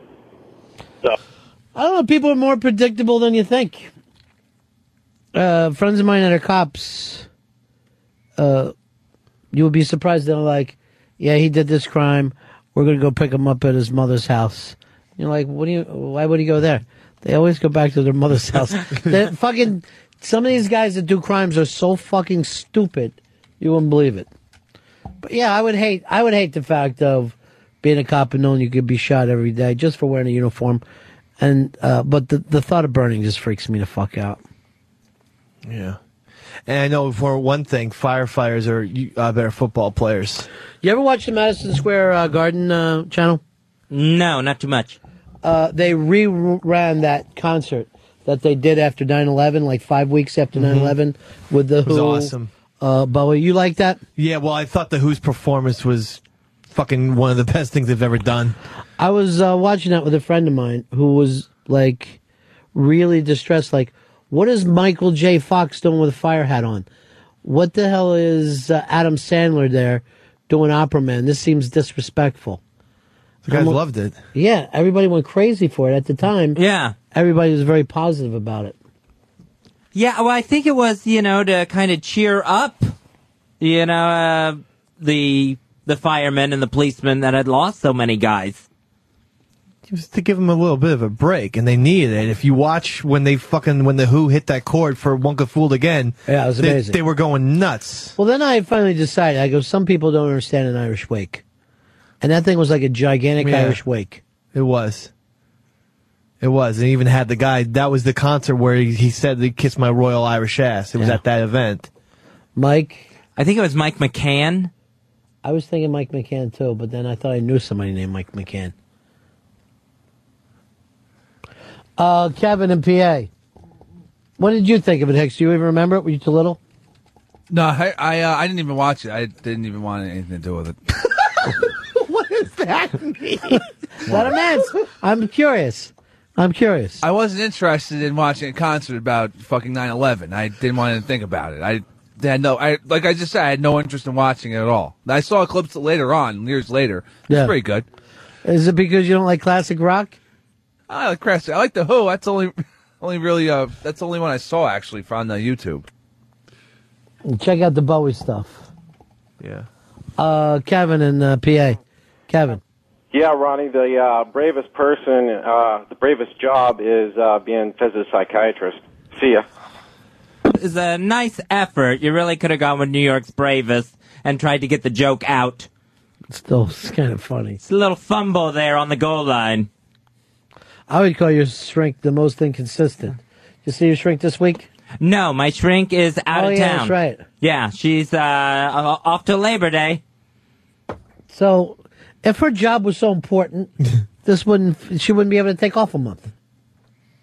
Well, the thing is, if I feel the need to call her, I call. Like Winnipesaukee? I have the number. It's not like What About Bob? I actually have the number.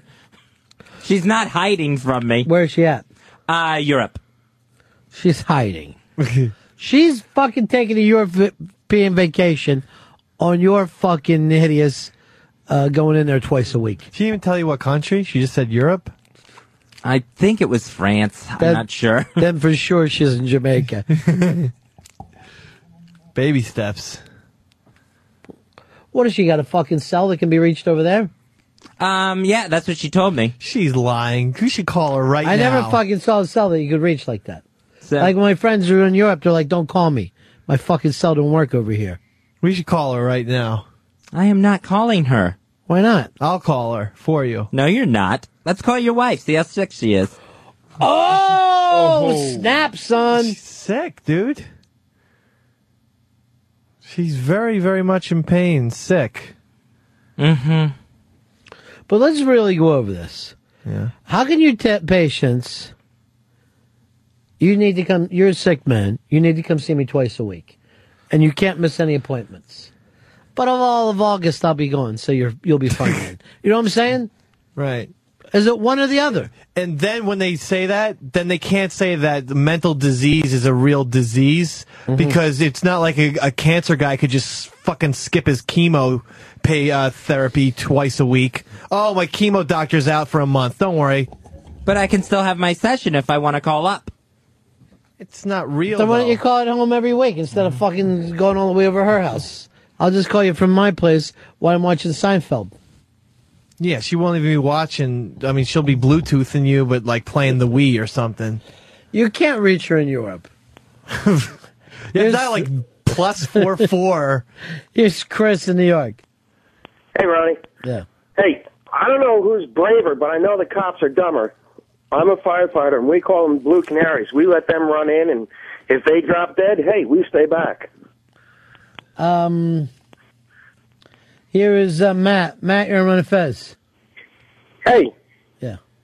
Hey, I'm a firefighter down in South Texas, and my dad, he's a police officer, and we were on a call one time. We both got there at the same time, but we ran in, but we had to evacuate the building, and the roof collapsed on me, and a broken 2x4 went through my bunker jacket and pierced my lung and went all the way through my side. My father, he ripped off his gun belt and threw on another bunker jacket and ran into the building and hauled my ass out of there. So I really can't say who's braver, but all I know is my dad, he's a braver man than I am. I don't know what I would have done if he had fallen down there. You would have been right there, brother.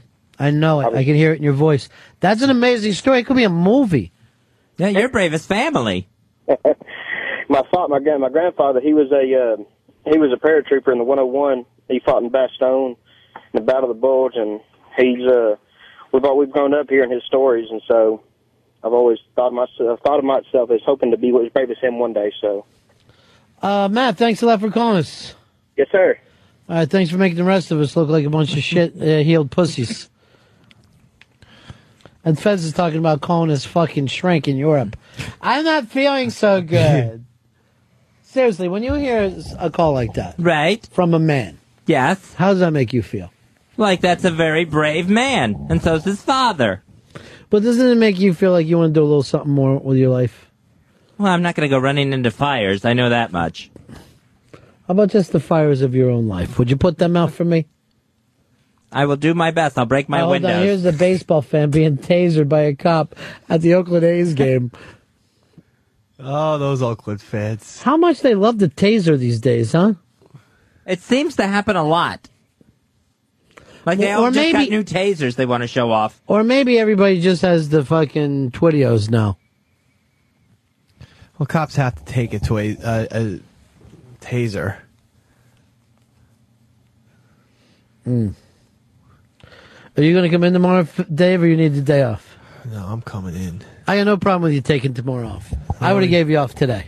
I know you would have, Ronnie, but I can't bother you at that early in the morning. Then your fucking sleep schedule will get fucked up, and then, Why you bother Fez? No, because he's up. Because you've said, come on, Fez, you've said you get up at 6 in the morning, so I know you're up. I fucking get up that early, too. I get up at dawn and I start to work with underprivileged children. This isn't true, though. I'm fucking... I had no idea about this. I got them in a wagon train, and I'm taking them across the country, and it's really great. I'm doing a lot of great stuff now. Right. I don't know. I don't know if it's true, though. John, in Texas, you're on Run Fez. Hey there, Ronnie B. You are a true humanitarian. Thank you. He's not telling the truth. Do you call me a liar? Oh, you don't call Ronnie B. a liar. It sounds like you call me a... Cowbell! I didn't swing! That was too hard. I didn't swing! Hey, seriously, if I'm wrong, I'm wrong. That was too hard. That's more like it. That's not... A little better. That one was better. What do you got for me, John? Yeah, Fezzi's having a great day today. He's throwing out some good one-liners there. I think we need to nominate him for Beanie Cup. He's definitely up, and yes, you have been amusing today, Fez. Thank you. You've been a human being. Well, that's what I strive to be every day. Do you? Well, I try. That's what's in my mind. The rest of us just have to open our eyes and we're human. I have to work a little harder at it. Iggy in Minneapolis. Hey, Ronnie B. Yeah. Listen, I don't take this the wrong way. I'm not. It's not meant to be critical. I have a buddy who's a firefighter, and I think I'd never be able to do what he does. But you tell me about being at a ball game pre 9/11, and they announced it, and there was just this sort of outpouring of emotion from the crowd that you could hear. I don't get what the New York firefighter mystique is all about, because they'd be at a ball game here, they'd never announce it. They would never announce like that. Well, I mean, here's the deal. Here's three guys, right, who lost their lives trying to keep everybody else safe and out of trouble. No, I get that. I get that totally. I'm just saying, like, it would make the newscast here for sure, but it wouldn't be announced at a ball game, And if it was, I'm not sure it would be the same response. It's more like just news here, kind of thing. It seems like the New York mystique of it all is there's something else added to it. I don't know what that is. Well, maybe, first of all, I didn't know that Minneapolis wouldn't care so much about a firefighter. I'll just say this, you might be wrong, but maybe because we interact a lot more, that the firehouse's doors are open. If you have a firehouse in your neighborhood, you see those guys working. You know those guys. You know that if you go to sleep at night, there's people, we kind of depend on each other. Right. Here more. But I would think, even in Minneapolis, if you were at a ball game and you heard, we're going to have a moment of silence because 3 firefighters died today, that would affect you as a person. I honestly believe that about you, Iggy. Yeah, well, that might be true. I'm not sure they make the announcement, though. It's like I don't know if we have that same kind of bond here with that. I'm sad to hear that, dude. I honestly am, because we are all human beings here together. I don't know. Sometimes I even it's like there's this thing now where people are so quick to do a joke if somebody dies, as if it's funny, shock humor. I never fucking quite get. Like some of the younger hack guys are all doing that. But I honestly think if you lose a cop, a fireman, whoever, it doesn't hurt to pause for a moment and think about everything it takes to be a fucking, a society. Just the society alone. That you are not as independent as you think you are. There's an interdependence. Whether you like it or not, we depend on each other a little more than you think, just as human beings. Got a break here, Fezzi. When I get back, you said you had something on your mind. Yes, I did. There was something I wanted to talk about from my neighborhood. All right. It's the Ron and Fez show. That'll keep them.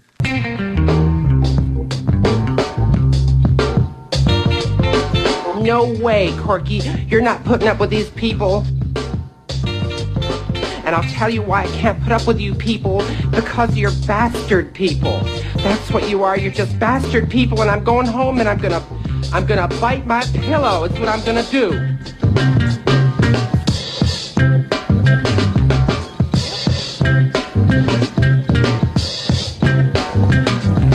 That was an old clip of Fez. 866 Ron Zero Fez. 866 Ron Zero Fez. When I did community theater.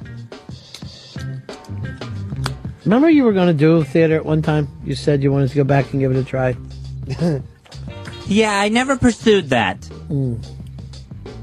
You should go back and do Waiting for Third Stint. Fez, you said you had something going on in your neighborhood.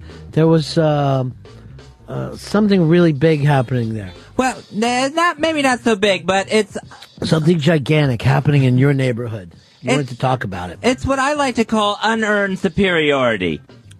Where today, when like I said, I've been up all night, and we have the bus that goes down Roosevelt Island.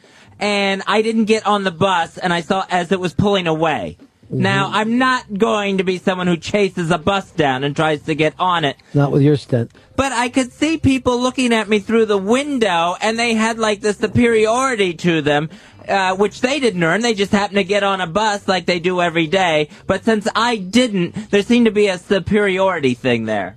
Was it earned because they got there in time? I don't think so. I mean, because it wasn't a competition. It wasn't who can make it on the bus first. But it's who gets, are you there when the bus is there? Right. So you're there early enough.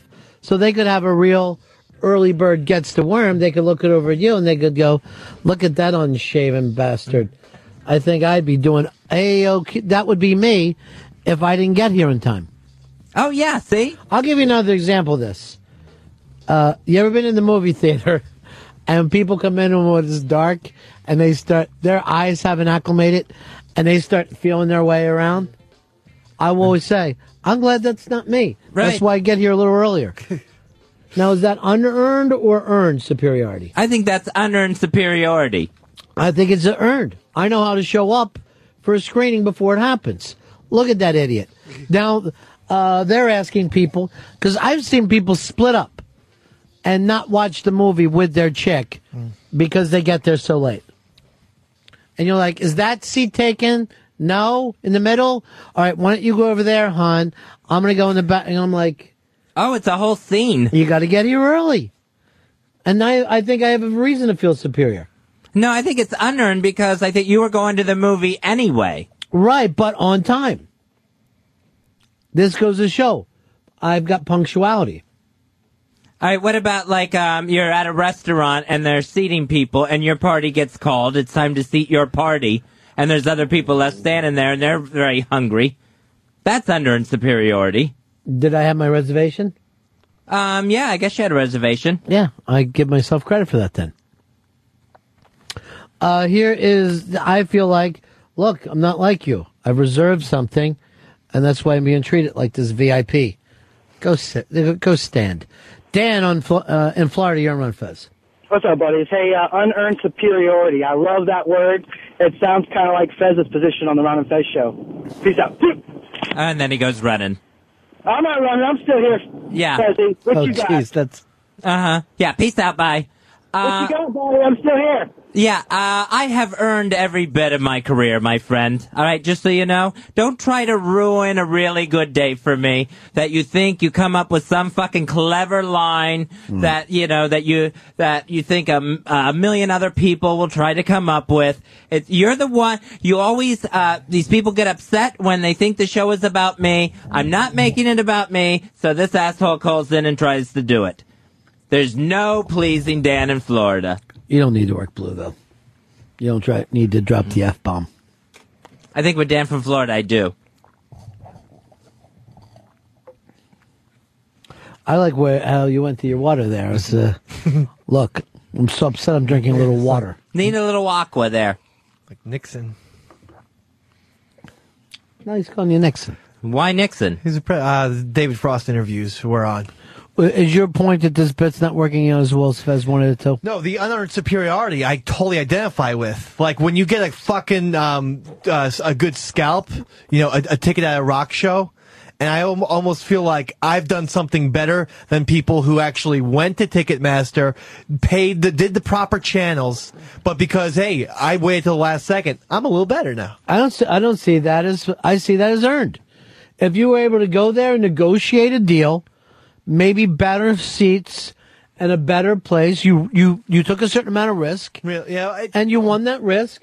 I consider that earned. See, I think it's laziness. I would think it's unearned because I either didn't put the effort or other people put the effort. So did I, and I couldn't get tickets the legal, proper way. See, I would think unearned superiority would be riding around in someone else's private jet. You know what I mean? Like, or being in their box seats. Because I fucking have been in box seats before that I didn't pay for. Look down on regular people at a game and go, I couldn't live like this, scumbags. If you're ever on a subway and there's another subway that goes next to you, there's another train, and if my train pulls ahead first, I'm like, yeah. That's childish. That's not. That's just. It's unearned superiority. I think that's unearned superiority. This may be the most New York-centric show ever. Buses, subways. You realize that most people can't identify with you at all? Well, trains. People can identify with trains. Where? Trains. Outside of New York, Northeast. No, I mean, not subways. I'm saying trains in general. Yeah, you think they're catching a lot of fucking trains in Albuquerque? I don't know how they get around over there. Call cars. You ought to look into it. It's good to see you two girls on the same side for 5 seconds. Yeah, fuck that guy from Florida. At some fucking point, Dickweed. are we going to have a sit down and fix this? Yes. What is your big problem with Fez? Nothing really. I don't have a problem. I'm trying to think of it. Playing the sorry. hapless victim. Yeah, again. Well, no, it's all Fez. Attacking my wife. That I have a problem with. That I have a problem with. She hasn't deserved it. And she's not here to defend herself. She doesn't have a microphone. I mean, you can attack me, but her, I don't think that's fair. My problem stems from you trying to override me here, trying to line up listeners like Dan against me. Why? That's someone. What's that got to do with his family? Fez? I think it's a group effort. I think it all comes from there.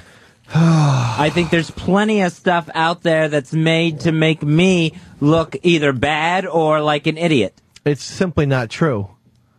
I think that's more of just I think it's a bunch of little things that do it too. I think it all adds up. Nick in Sacramento. Yeah, how you doing, guys? Listen, I'm a trucker, and sometimes I go pick up a load or drop off a load somewhere, and the people that work at these places every single day and know all the rules, and it's their job, look down their nose at me because I'm asking them questions about what I should do as a visitor there. Now, that's definitely unearned superiority, because if they were doing it with another worker, that would be fine. That would be earned. But they're doing it with a stranger who in no way, like, there's procedures at these places that you wouldn't believe, and most of the time they're not posted, and they just expect you to know it. And then if you don't know it, they look at you like, yeah, you're a freaking idiot. Here is Joe. Joe, you're on the Run of Fez show. How's it going? I got an example for the unearned superiority. I'm with the Ironworkers Union in the city, and the guys that get laid off first are the ones that aren't family to the guys that run the job, you know?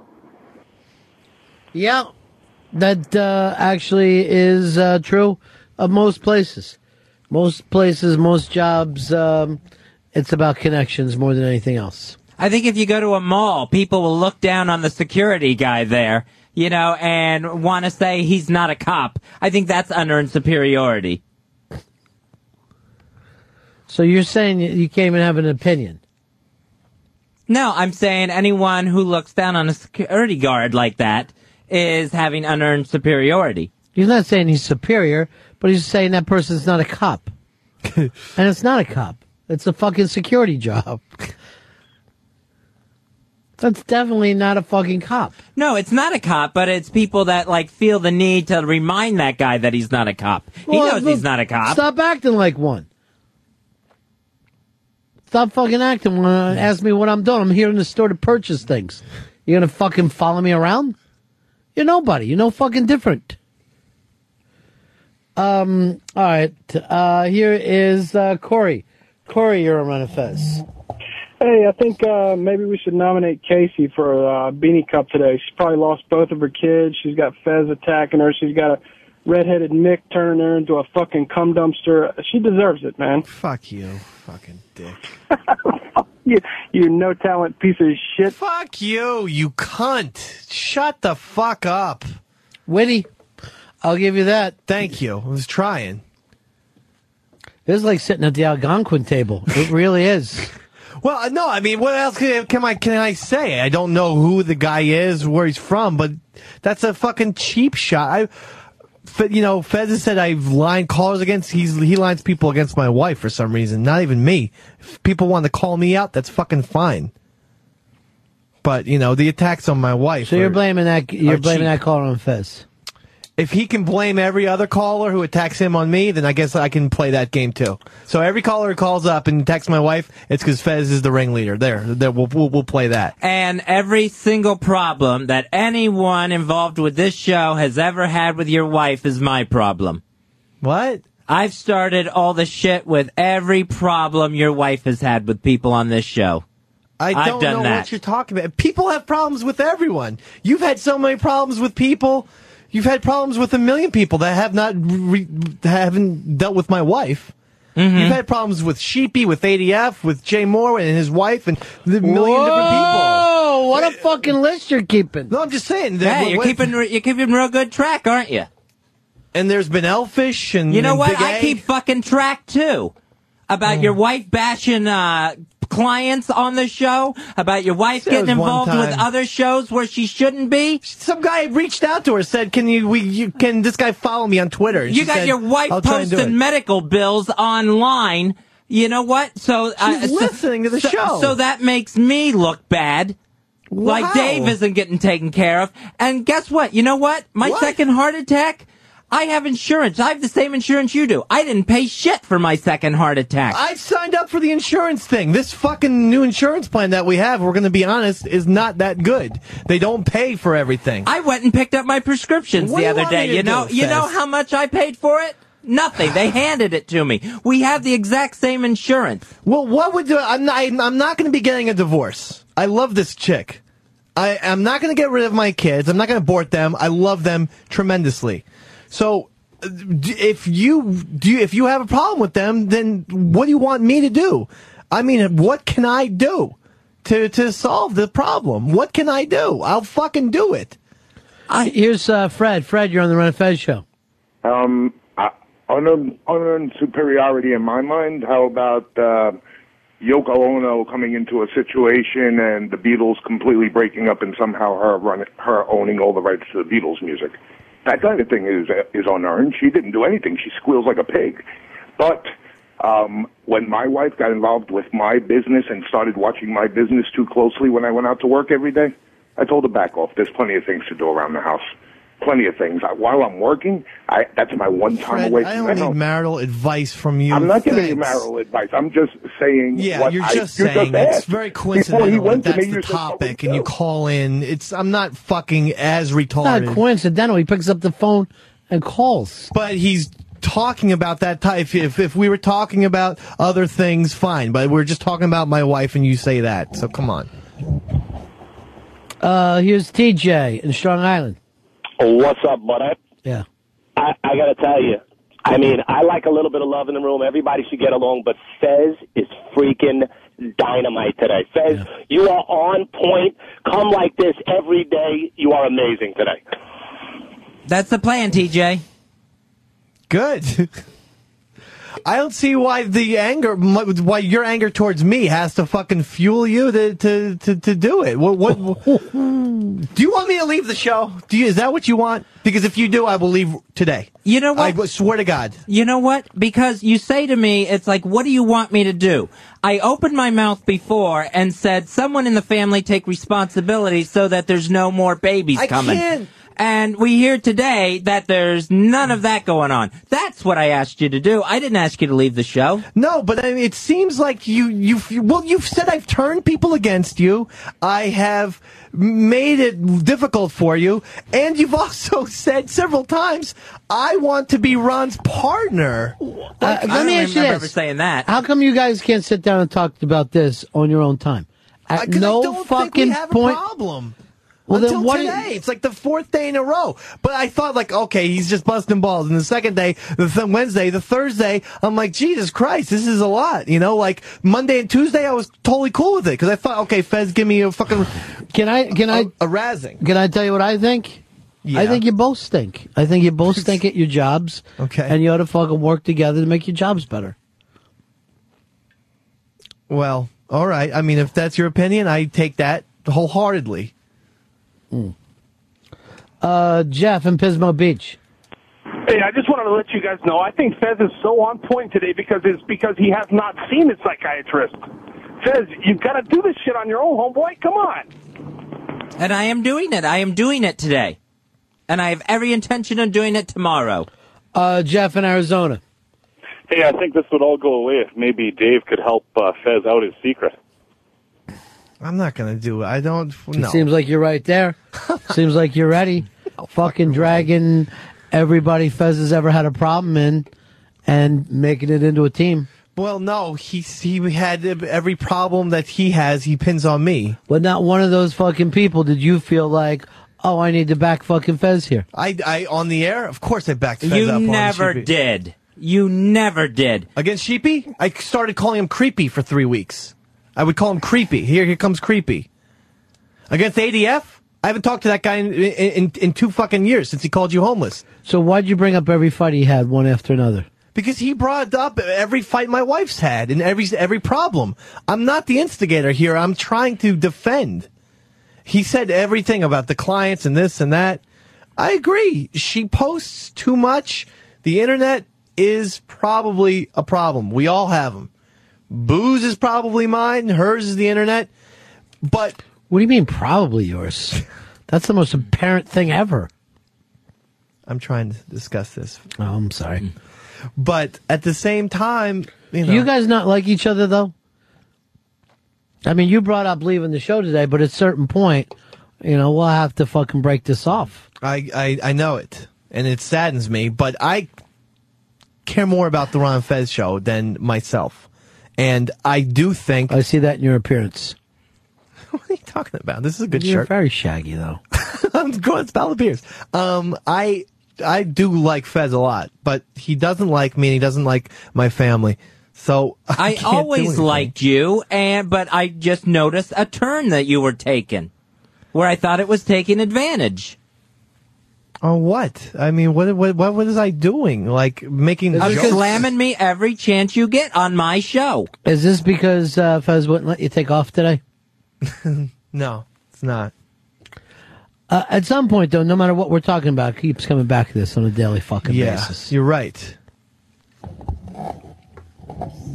Every day. Yes. All right, 866 Ron Zero Fez, 866 Ron Zero Fez. Here's Greg in Georgia. Hey, Ron. Yeah, I got to go with Dave. I think Fez has been a little paranoid about this deal. What is he being paranoid about? He thinks that Dave's out to get him, like Dave's against him and all this. All Dave is doing is just laughing at a few jokes when you rip on Fezzy, and Fezzy just fires off at Dave about it. I mean, I don't think... Yeah, do you see that differently, Fez, if I make fun of you, if I poke a little fun at you? I see it totally differently.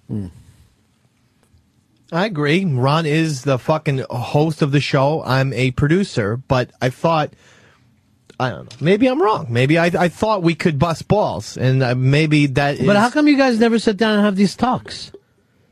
I'm here after the show. I never see you guys sitting down going, do we have real problems? No, we don't. But because I genuinely thought there wasn't a problem, and maybe my head is thick and stupid. There's no maybe there. Well, that has nothing even to do with this. Well, what I'm saying is that you tried to kill yourself in 8th grade by throwing yourself down the steps. How do you remember that shit? Why would I forget the most ridiculous thing I've ever heard in my life? It's amazing, your memory. No, the thing is, but this week, yes, I have noticed it. You're correct. Sean in New York, you're running Fez. Fez has got no right to tell Dave how many kids he's going to have, when he has to have them. He's an Irish man. He's going to have kids from now until eternity. Well, I would hope then not. Dave has to quit bitching about having his kids. Well, look, even if I didn't have kids, I probably wouldn't be, it'd be difficult to just, whatever. The money and all Maybe that. you're tired. No, I don't. This is the first time I've ever seen you on the show look hurt. You look really hurt. I am very hurt. What do you want me to say? I mean, I'm hurt. I'm just saying I've never seen you. I'm looking at your eyes and, you're watering up a little bit. And I just have never... I've seen you fight with everybody. Well, I'm never going to fight with Ron or Bennington or Fez Whatley the way I would with, Tommy Z or somebody like that. Because believe it or not, I do respect Fez greatly. Flat out. But I do feel like if there's a kernel of him with truth, of him thinking that I'm trying to bring him down with this show, then that can't happen. And I should be out of the fucking picture. How come you never sit down and talk to him, Fez? I don't know. Maybe I think it just won't do any good. It would help me a little bit, the communication, because, like I said, I'm retarded by not even thinking that we have a problem till this week. But I'm fucking stupid like that. And that has happened in my life where people are mad at me and I don't even realize it. Earl? Earl's a great example. I never thought that Earl or Franklin were pissed off until they, were really pissed off. Yeah. So I'm stupid like that. I get it. And you talk about me fighting with everyone. You're not backing up a bit here, Fez. No, I'm You're not. not thinking any of it could be some of your fault, too? When you hear, the paranoia or, Maybe projecting. Maybe some things are a little bigger deal to me, but to me, it's a big pile of things that's piling up. Okay, I understand that, but they have to do with my wife. Now, if you do have, like I said, we're going to stay married. We care about each other. Here's the other thing. But all the years I've been on this show, hear what you're saying. Nobody knows my personal life. I'm not going to put my personal life. Yeah. You constantly put your personal life out. Yeah, that's and true. then when he comments on it, you're going, wait, that's my personal life. Never. You can't have both. I haven't done it since this week because I feel like she hasn't done anything.